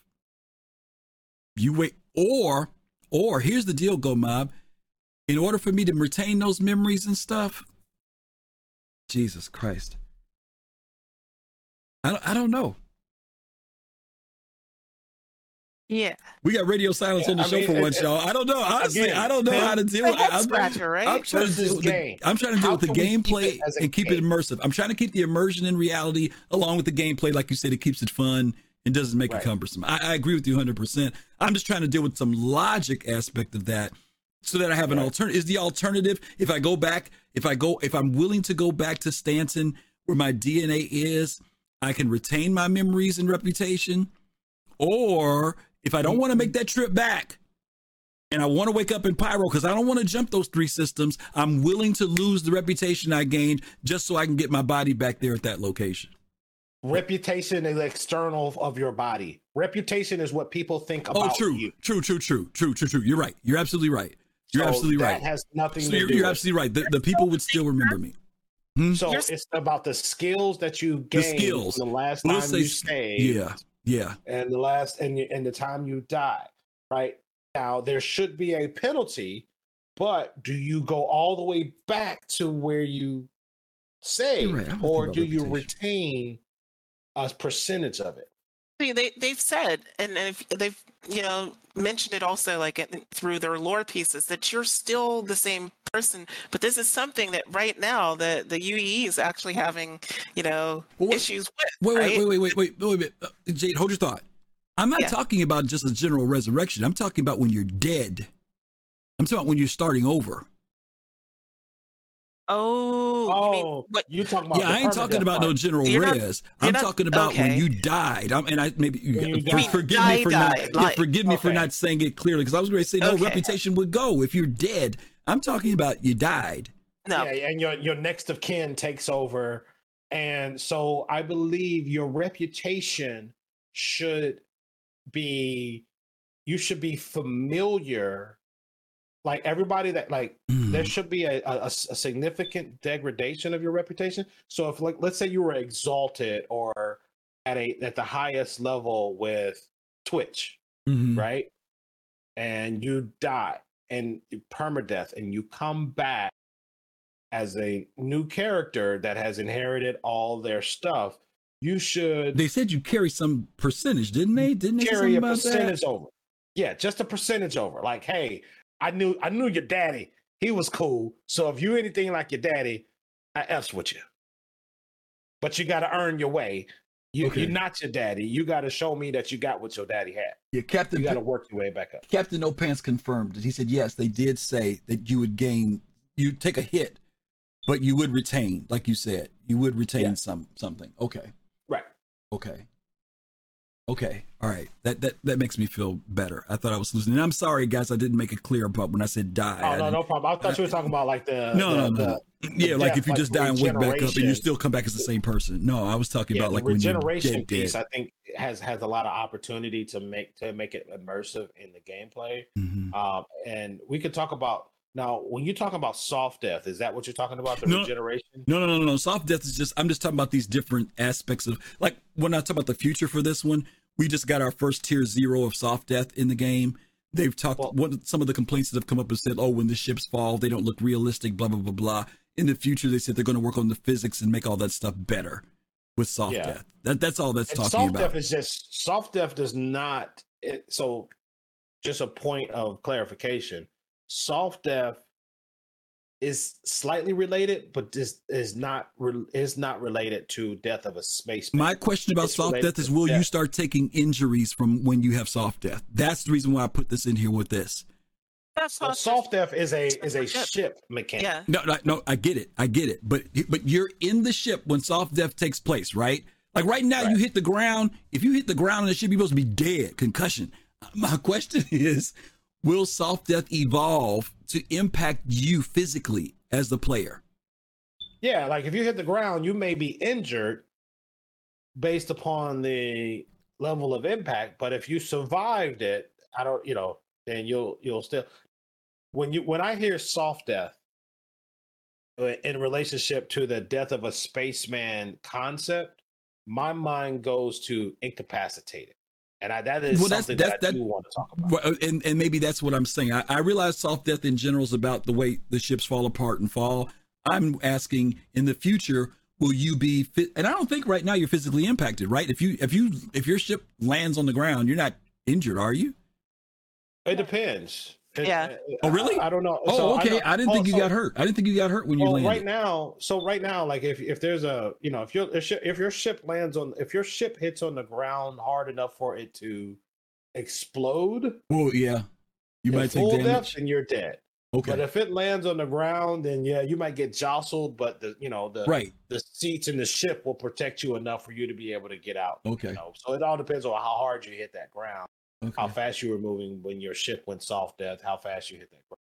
Yeah. Now, the vast majority of the soft deaths will happen in space, right? Yeah. So, of a ship.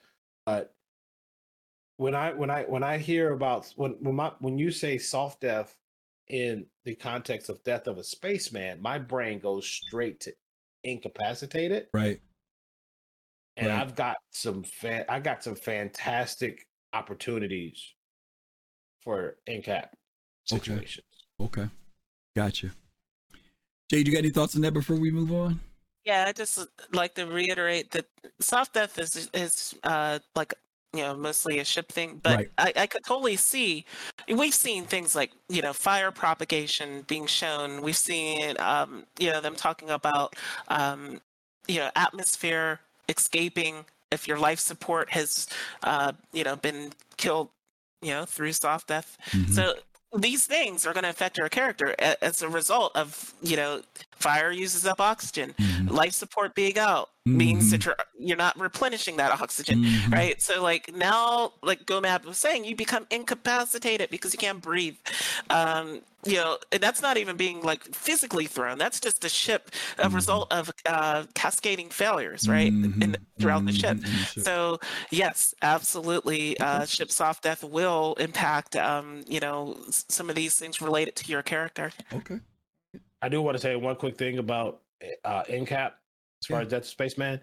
I think in NCAP, we should still be able to like drag ourselves, leaving like a bloody trail on the ground.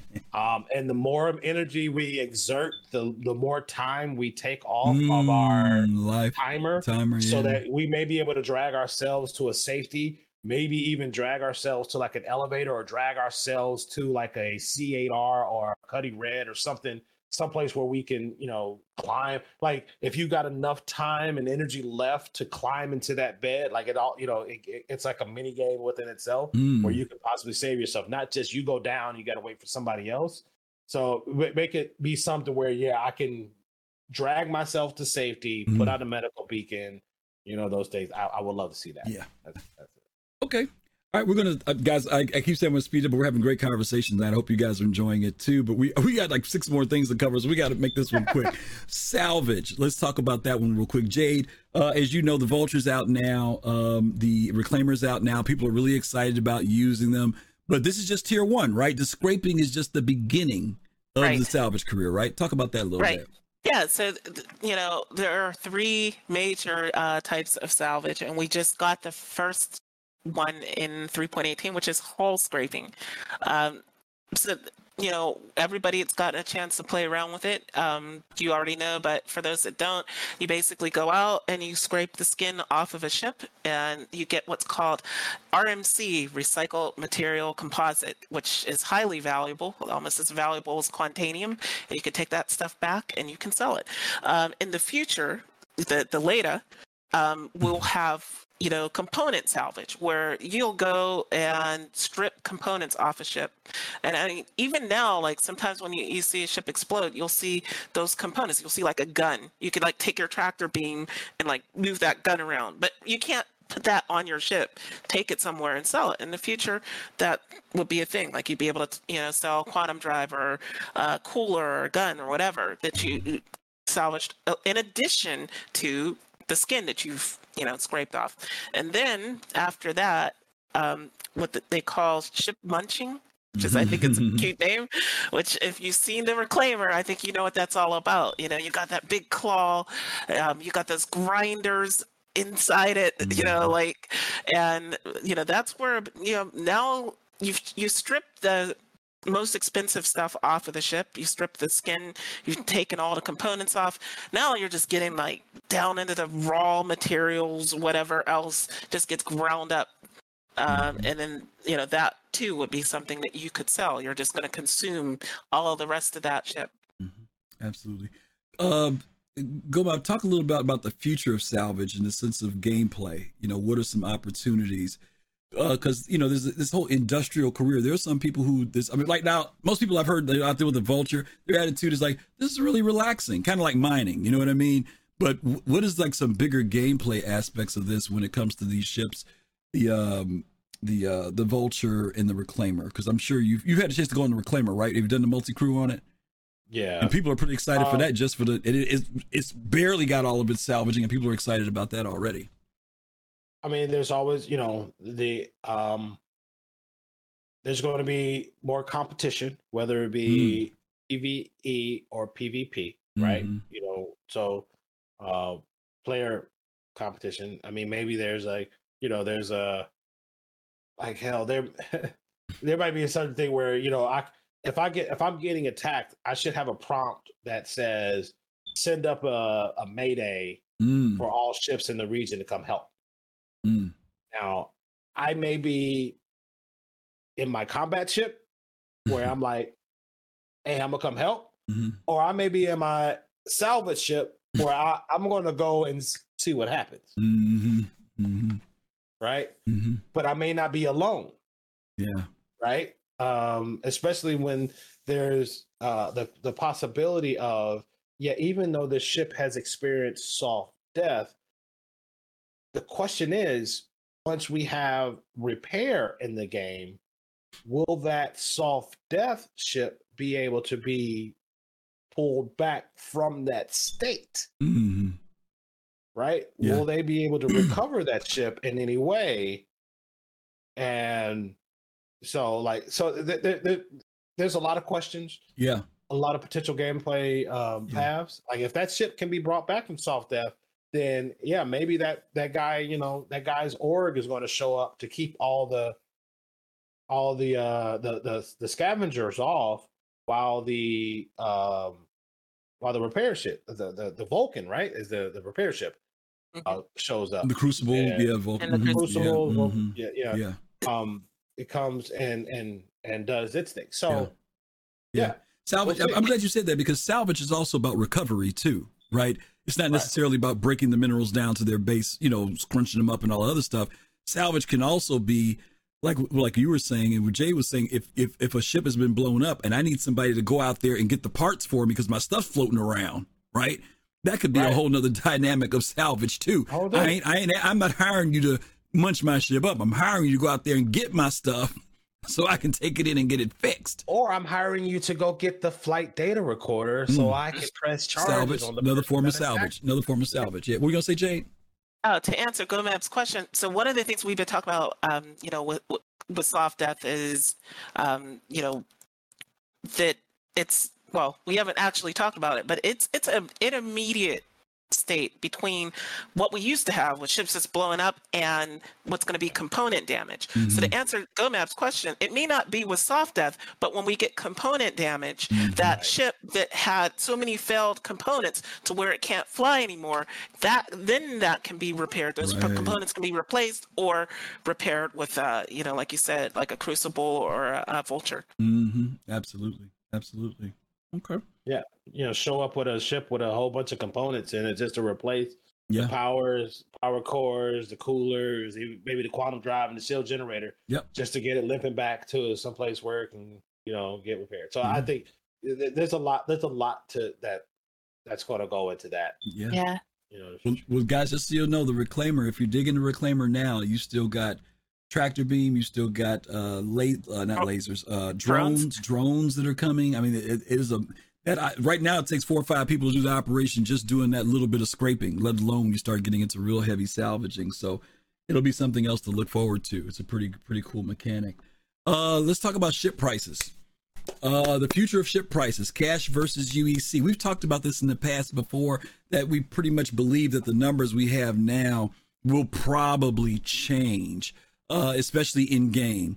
Whether they'll change in relation to real money, there's been increases over the years of certain ships. Certain ships have just gone up by $20, $15.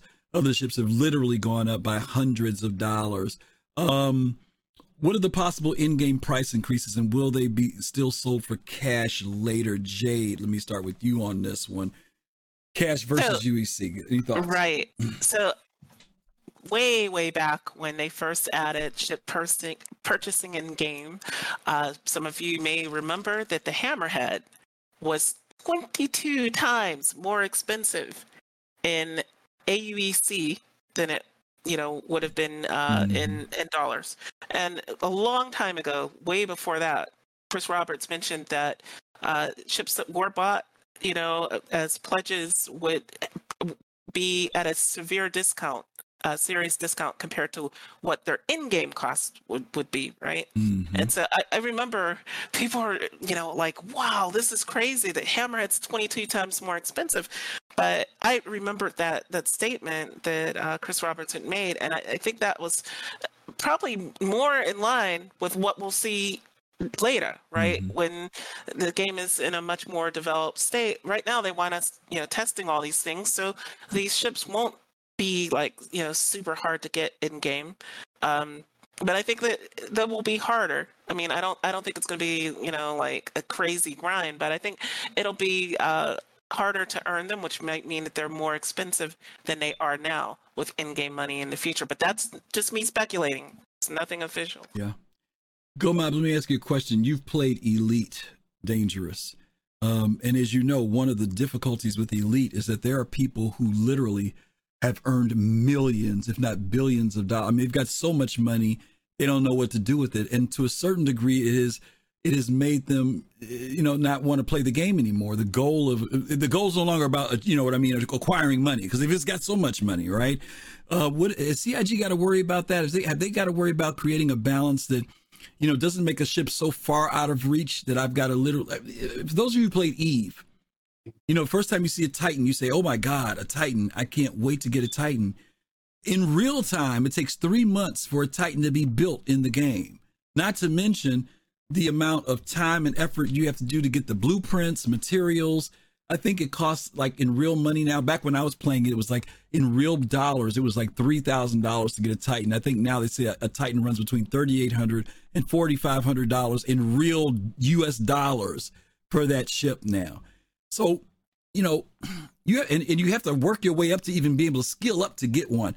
Well, with CIG, the difference in Eve, by the way, is that one person can fly a Titan. One person can't do a Javelin. How will they keep the interest in the future with UEC versus cash? Well, is there going to be some balance that they have to do so that you don't spend 5 years to get a Javelin, but also not get one within 1 month? So the cost of the ships, whether it be cash or UEC, at release, is just going to be a proxy for time. And I say that because there's going to be a cost for the ship. It doesn't matter if the ship cost 1 million UEC or 10 million UEC. It'll be based or around the economy. 1 billion UEC. If it takes me, or if it takes looking at analytics, if it takes the average player 6 weeks in order to make that much money, and that's how long they say, hey, look, we don't want anybody to jump in here and zero to hero to this ship in a week. Right? We want you to grind up through this for at least 6 to 8 weeks. Or you shouldn't be able to even think about getting an Idris or a Hammerhead 0 to hero unless you've been in this game for a solid 6 months. And that's if you're saving up every single penny you earn. Right? So how much money, let's say starting at a Aurora or any other of the starter ships, let's just say you play 8 hours a day and you take the most efficient money-making path that we have available in the economy. How much money can they generate in that time period that we think you should have to take to buy this ship? That's your price. I've heard people say that some ships, Idrises, Javelins, are ships that should be almost group effort to purchase versus a solo person being able to solo for. So take that same situation. Let's say it needs to be 10 people to come together to buy an Idris, at least. 0 to hero, if they take the most efficient path of making money, how long will that take? And we don't want you to be able to even think about that for the first 6 to 7, 8, 9, 10, 12 months. So this is how much it's got to cost. Now, if you want to drop $4,000 in the cash store instead of taking that time, then hey, who am I to tell you where to spend your money, rich boy? Okay. You still got to maintain it with AUEC. You still got to maintain it, right? So they should. So the prices of the ships should go up significantly. Let's just start with adding a 0 to everything, and then work from there. In the cash store, say, hey, it's still available, but yeah, if you want a freaking, if you want an MSR, it's going to cost you, $2,000. Yeah. You know what I'm saying? Yeah. As opposed to $240. Yeah. We don't want you to just be able to buy the ships. If you wanted those things, you should have supported development when it was at 10% of the current cost. Ouch. You know what I'm saying? The price today is not the price it was yesterday. Okay. And it's not going to be the price it is later. It's not going to be the same price later, basically. Okay. Right. Jade, you got any thoughts before we move on? Or did Go Mob hit it, whatever you want to say? No, he hit every single thing I was thinking of. I mean, like I said, you can have a Javelin, but what are you going to do with a Javelin as a solo player, right? Oh, you can buy all these NPCs. Oh, you're going to spend all this money to maintain it. Look how much it costs to fuel an 890 jump. And then, times that by 5 or 10. I can only imagine what a Javelin's going to cost to run. Yeah. Look, if you want to buy a Javelin, pull it off the space dock, set it up right outside of Armistice, and backspace and blow that thing up. That's on you. Look, I don't care. If that's what you want to do with it, that's how you. If you want to spend 2 years of your life scrimping and saving and playing, grinding this game, just so you can self-destruct your Javelin in front of Port Tressler. Have at it, Hoss. Who am I to tell you that you're wrong? Okay. All right, listen, we're going to skip one of these. So guys, I'm going to skip this next subject because I do need to wrap this show up. We were going to talk about starter ships, but I think everybody's familiar with those and the future of starter ships. They're going to be around. That's basically what the answer is for that. But I do want to talk about travel because this comes up from time to time. Travel times. Those of you who were around for a long time will remember how joyous it was when we were able to leave Port Olisar and fly to Daymar, or even more, to fly to Hurston. And I remember flying to Hurston took 15 minutes. And we were like, 15 minutes? Are you serious?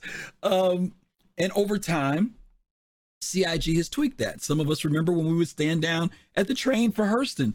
The Hurston clock used to be, 3.5 minutes, 4 minutes to wait on the next train, something like that when it first came out. And they have tweaked that. They tweaked these times. And a lot of times people have said, oh, nobody's going to want to wait around. Let's talk a little bit about that. And Jade, I'm going to touch on you a little bit from the science side of this, because Stanton, Stanton, as we know, is not a huge system in Star Citizen, right? Yeah, So talk a little bit about that, like maybe Pyro or even other systems you may know when it talks about travel times. Do you think CIG will once again tweak it a little bit more? Yeah. So before going into the future, we got to look back to the past a little bit. When we originally got quantum travel, I don't know, Griff, because it was before my time, but I came in 2.5. When could we actually leave like Port Olisar and go quantum around? That's a good question. I don't remember, because I remember the first place I went to was Daymar. I remember that. Okay. That was the big thing, was Daymar. Okay. And anybody remember, somebody in chat remember when that was, when we were able to leave Port O?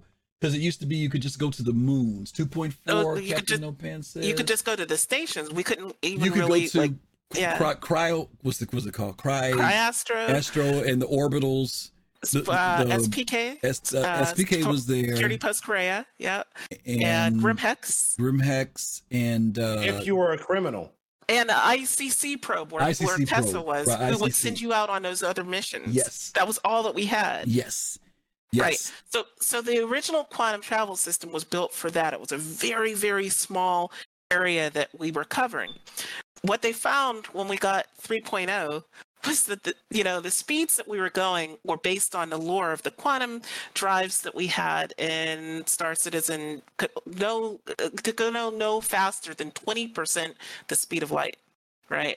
So, speed of light is pretty fast, right? But and 20% is faster than anything we have today. However, for a game, we found out when we got just the moons of Crusader in 3.0 that quantum travel was, kind of slow, right? And then when we got Hurston as the first planet that we could go to, then that's when people really started to complain. This takes too long. We need to be able to go faster. And I don't know if CIG ever officially retconned the lore, but, you can actually look, in Urkel and these other sites that let you see what quantum drive can go. You can see they go all the way up to like one that goes 97% the speed of light now, right? And so that was, the past and where we are today. Stanton, as Griff said, is a fairly compact system. The planets' orbits are fairly close together, and we know these exist in real life as well. So it is realistic that you could have a compact system. However, some of the systems that we're getting are far larger, right? So the distances between the planets are far larger, and it's going to take longer to go because it said they will not exceed the speed of light. If you had a quantum drive that exceeds the speed of light, then you've now broken the lore of the game. You've broken the reason that we have jump points. There's a whole lot of reasons why you don't want to break the speed of light. So they can't do what they did before and say, okay, now you can go 2 times the speed of light. So people are going to have to get used to this idea that you want to hang around a certain area. Like maybe you just want to hang out in the equivalent of the Aaron Halo, or maybe you want to hang out around a certain planet and landing zone or station. You're not going to be zipping back and forth across systems like we do now with Stanton and some of these larger systems, because it's going to take a lot of time. I mean, you can do it. You'll be able to do it. But if you have a 1C limit, 100% the speed of light limit, or 99%, let's say, then it's going to be a long road to get to A to B. Yeah. Good points. Thank you. Gomap, I'm going to put in chat, by the way, there's a quantum travel calculator. I just dropped it into chat. If you guys haven't seen that, take a look at it. It will give you the times based upon what component quantum drive you have in your ship to get from different locations and the pros and cons on those. So take a look at it if you get some time. Gomab, travel times go beyond just ships, right? There's also elevators. How do you feel about like the idea of the more instantaneous travel? CIG, at one point, I thought they kind of had the travel times in a good place, but then as the stations grew and we started getting not only on the stations, we have what do they call them, hangars, and then we had like the docking collars, right, where the big ships were. It kind of took a couple seconds to get to docking collars. They tried to shave that down. Then they became back almost instantaneous. And then, to be honest with you, me and a lot of other people said it's too fast. That instantaneous thing was like, it broke the immersion a little bit because we've gotten used to having a little bit of time going between those locations. Same thing with the trams. What are your thoughts about this thing with the trams and stuff? Is it bother you? Are you comfortable with those times, that extra 45 seconds or whatever it takes to get from here to there? When you're doing Seas of Orison, you got to take that tram to get way out to the thing. How do you feel about travel times in relation to vehicles and stuff and elevators? I'm good with it. I'm good with there being some travel time. Mm-hmm. I understand it's going to be a sliding scale that they're going to continually be working on and stuff. Mm-hmm. I like the turbo lift concept kind of, of things Mm-hmm. where they're going really freaking fast. Like these aren't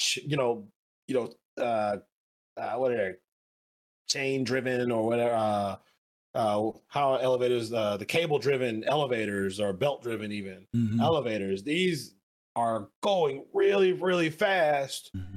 And these stations are really, really big. Yeah. So they should go really, really fast. Mm-hmm. But it should still take a little bit of A time. feeling of time passing. Mm-hmm. I'm not a big fan of the, door closes, door opens, and I'm here. Mm-hmm. The teleportation thing. I do like the travel time. I can't wait. I mean, there's going to be a day where the game has been optimized enough to where, like, you're riding in an elevator and it's a window and you can Mm-hmm. see, what's going on and Mm-hmm. where you're traversing, kind of like you are on those trams. I think that'll be fantastic. Yeah. When you do that, like, Yeah. but that's CIG. I'm not asking you to work on that now. I mean, at the Hurston It's not CBD, something that's needed. I've always hoped that those elevators at the CBD, the ones that go up outside, that they're glass. I've always thought that would be just such a cool view to be able to see from there. Yeah. Yeah, I asked Jared. I said, "Well, this is before we got worse." And I said, "Will we ever have like a elevator that's like the futuristic glass elevator, right, where you can see outside?" And then they put one in the mall in Orson. But I do hope we get to see, especially like you said, on the big building, the big Hurston Dynamics building, because those elevators take so long to go up there, and it would be a great view, especially with the new reworked Warville. Yeah. Absolutely. Yeah, and I wanted to go really fast, and for you to be like looking out the window, like, holy smokes, we're moving. You want your knees to bend like they do when you get. Well, because I want there to be some kind of inertia dampening in it. You know what I'm saying? Yeah. So that I don't feel it. Mm-hmm. But it's you moving. look out the window and everything's a blur. That would be cool. I think that would be amazing. Yeah, on a building like that too, because that's a big building, like Jade said. It's a pretty big climb. I love it. Okay. All right. We hit the travel times. Last but not least, this is one we had a great conversation with before the show. Jump points.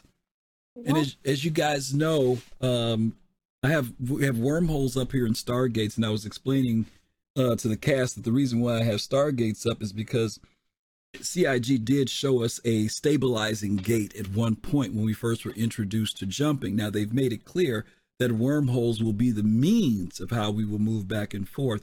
But I proposed the question to Jade and Gomob about, because they did do that, do you think that they would ever in the future possibly implement a form of a Stargate for some reason?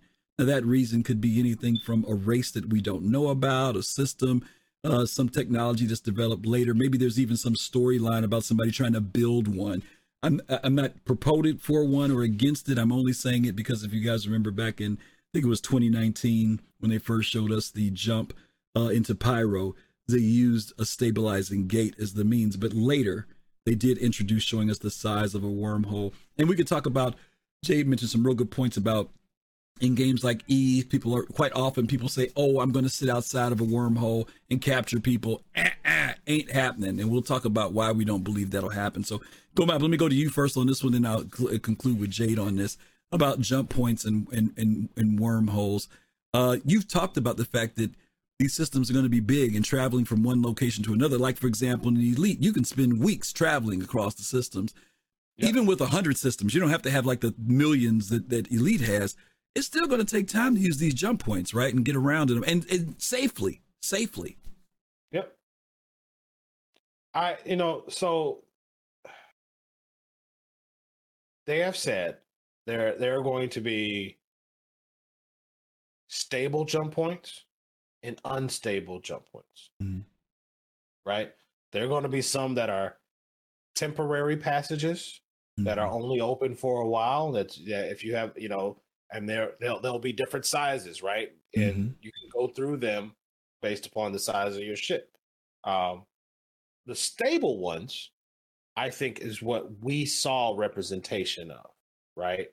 And those videos where they had built up infrastructure around them. And I think that was mostly, I don't think the infrastructure was meant as a stabilizing force of the jump point. I think the jump point had to already be stable before they said, okay, we're going to build something here because this jump point is persistent. The unstable jump points, I don't know if you don't know, like, we don't know if we're going to have an idea or have information on how long that unstable jump point will remain open. Right? We could just, hey, it's unstable. Travel take your through risk. there at Take your your own chance. risk. You know what I'm saying? You might be able to make it back, or it might slam shut behind you and you got to find another way home. Yeah. Right? Yeah.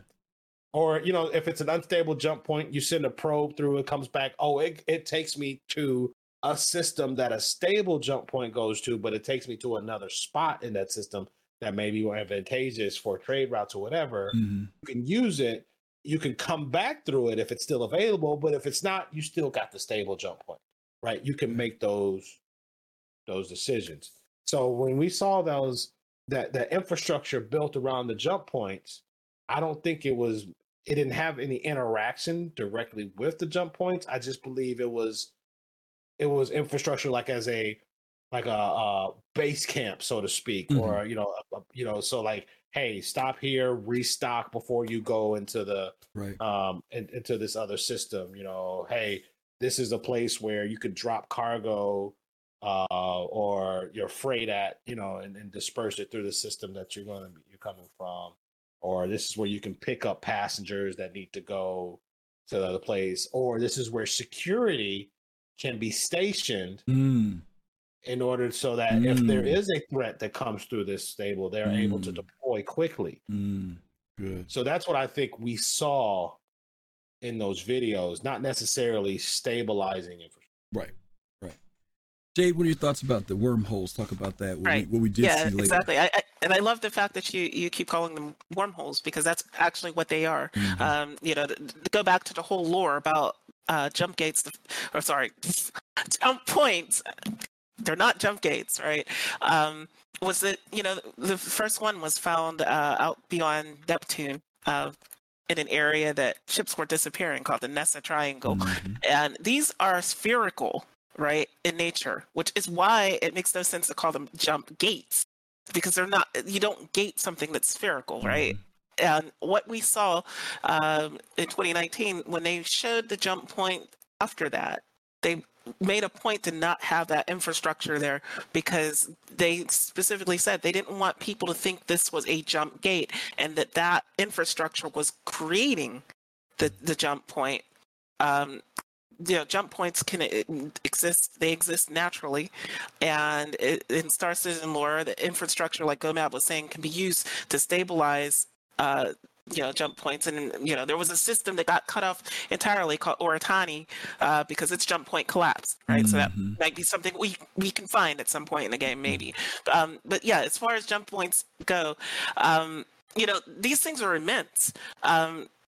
People compare this to Eve a lot and say, oh yeah, I'm going to camp these jump gates, they call them. They're not.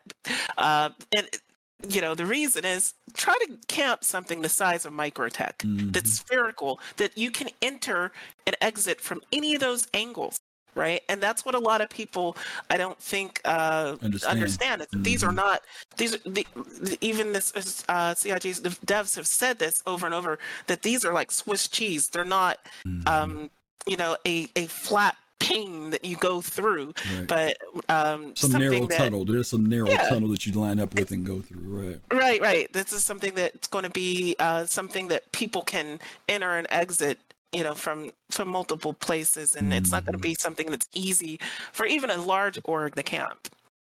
Yeah. I think that one of the things that they showed us when we did watch the demonstration that we do know was confirmed was Chris talked about the dangers of navigating these as well, right?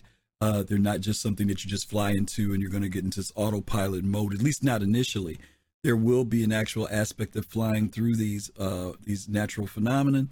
If you don't navigate it correctly, first of all, there's the possibility of being kicked out someplace that you never expected to be kicked out and having to figure out where you are.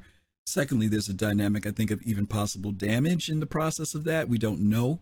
But he said that navigating is not going to be an easy thing. Now, there will be some computers and some ships that are much more capable and equipped to navigate these. The Carrack is one of them. Some of you remember when you watch the Carrack's animations, there are these extending antennas that come out of it that are designed to be able to help with navigation, and that information and data is collected so that now our ships are supposed to have what do they call them? The computers, Jade, that they want to put on the ships for navigating through wormholes.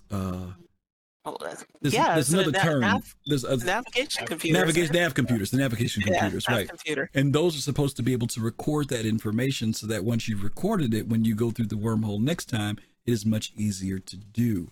But again, and the Banu have special ones. Banus are really cool because theirs are generational. They retain their information on their ships, which makes them. I'm wondering if they're going to put that in the Banu ships. I've talked to some folks about that. That might give people too much of an edge that Banu ships can do it too easy, but we'll have to see what happens with that. But yeah, that should be part of the data gameplay, right? I should be able to buy. Yeah. Oh, yes, absolutely. That's part of what the whole data transferring and selling of information is supposed to be about. You could do it manually. It's not that you can't do it, but your risk factor is much higher when you do that. And Jade, I'm glad you mentioned about the size of wormholes. I know a lot of us have watched DS9 and we can see the scale and size of that wormhole, but you don't really get a real good idea of how big that thing is. The wormholes, even the one that they showed, the CIG showed in their demonstration, it's humongous. It's big. Yeah, think of the gas clouds that we have in game right now, and that's what you're looking at. Yep, very, very big, very, very big. Yeah. Okay, that's it. Jump points. We are 2.5 hours into this show. Thank you guys. We hope that you guys. Hopefully, we shared some good information with you all. For those of you who may not know about things that are supposed to come up later, we didn't even go into too much stuff that was in the game back in the day that's supposed to come back, like Tessa. I think you mentioned that, Jade. The ICC repair droids. Repair droids. Oh God, yes, we used to have the repair droids. There's a lot of stuff that we didn't talk about that was in the game that's been removed. That's supposed to come back later as well. But hopefully, we brought some clarity to you guys talking about Tier 0, Tier 1 stuff, and how ZIG wants to be able to expand that stuff a little bit later. So I want to thank Jade and Gomob for their infinite information. Q&A questions? You know what? I don't know. Do we? I think we might. Let's see. Please don't. Oh, there's one. I thought I saw one. There's one. So, yeah. Is this from this week? No, this is from yesterday. There was one that somebody put in when they did the sub thing. But that question there is from Soul Voices. I know somebody typed something into the sub thing. Let me look real quick. How much? Now that was from yesterday. How much do you think? Yo, everyone. Yeah, okay. Unless it's in chat. Now maybe somebody put something in chat and I might have missed it. But there's nothing in our thingy here talking about a question. So, all right. Thank you guys so much for coming. You just saw our merchandise flap on the screen. If you guys are interested in supporting us through merch, we really do appreciate that as always. Let's talk about what we got coming up this next week. Gomob, would you talk about Soul Talk? And Jay, will you talk about Voices? And I'll talk about next week's show. Yeah. Come join us on Thursday evenings, 9:00 p.m. Eastern time. Come join us on the show. It'll be a time for you to come and join the conversation. We are going to be talking about things that are happening in the Star Citizen community, specifically inside Star Citizen, and the state of the game, if there's any patches come out, and it's really an interactive show. So join us on Discord, become a part of the show, man, and let your voice be heard here on Soul Citizens during Soul Talk. You get to have fun with Fast Card and his terrible jokes. So true, so true, so true. Jay, what you got? Yeah, so Soul Voices is on Saturday, right? Mhm. At 3 p.m. Eastern time. It's a really fun show. We usually have somebody on, right? Yeah. And Yeah, me. yeah, exactly, Griff. And I don't know, will the player haters show up? Player haters may show up. They haven't been there since in 2023. We've got to get the player haters to come back. I was going to say it's glad you about mentioned time. that. It is Yeah. about time. Yeah. It's a fun show. That's the main thing, and it's part of a whole bunch of shows. On Saturday. That's like sort of like a little network of shows. Like you got the Astro Pub. There's Relay Station. Yep. Those two are the ones we backed up. Yep. Yeah. All part of Saturday afternoon and Saturday evening. Yeah. Thank Yep. you. Thank you. Thank you. Thank you. All right. And next week, our show is going to be called Go Speed Racer. Those of you who are into racing, those of you who aren't into racing, you know that racing has become very popular in the Star Citizen universe. We just finished the Daymar Rally. We've got the Stanton 7 coming up. There are new racetracks that have been implemented into the verse in 318. There's the nice little PTV kart racing place that is very cool and exciting and fun. There's a lot of stuff about racing. Some of you own racing ships and you've never been able to really start putting them into use. You've been able to do some canyons and some stuff that you've made on your own, but now CIG has truly supported and sponsored racing in a really big way. So next week, on next Sunday, we're going to be talking about what does it mean to get into racing, the racing mechanics. Hopefully 318 will be going out a little bit further. It's in wave 2 now. Hopefully it'll maybe be in the PTU for everybody. We'll have to see what happens and you'll be able to experience it. But that's going to be our show on next Sunday. Yeah, and Stanton 7 has been rebranded as yeah? System 7 Oh. because, we are on a road to Pyro. There you go. And so why Looking let into the Stanton future. be the limit? Now Yeah. and later, right? That's what Yep. it was now. Now and later. That's That's gonna be later. why I added it in there. Okay, awesome. All right, so hopefully you guys will be able to join us next week. I want to give a special thanks to GoMab and Jade for doing the extra this week because they covered a lot of material. So thank both of you guys for that. Thank you guys. Those of you who subscribed, I want to give a shout out to Thrakazog. Thank you, Thrakazog. Abdi Johan, thank you. Saw you guys subbed and I didn't get to mention it earlier, but thank you for that. We really appreciate you as always. Don't forget to follow us on all of our social media. We are going to be doing a raid to Dark Hour 717. I don't think we've ever raided Dark Hour before, so we're going to do that this week. Dark Hour. He So, makes great videos. He does. I saw him. I'm like, shoot, let's raid him. So when you get over there, give Dark Hour a shout. Let him know you came over from the Soul Citizens. If you like what you see, follow and like him. And hopefully we'll see you guys this week on our other shows. And of course, don't forget next Sunday, 8 p.m. Eastern Time. Jade, GoMab, thank you guys both. Thank you. To you guys, stay healthy, stay safe, peace, love, and soul.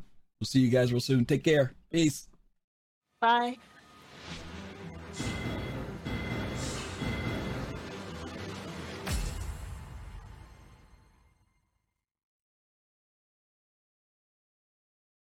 Put exclamation raffle and that will give you your entry. Again, that's exclamation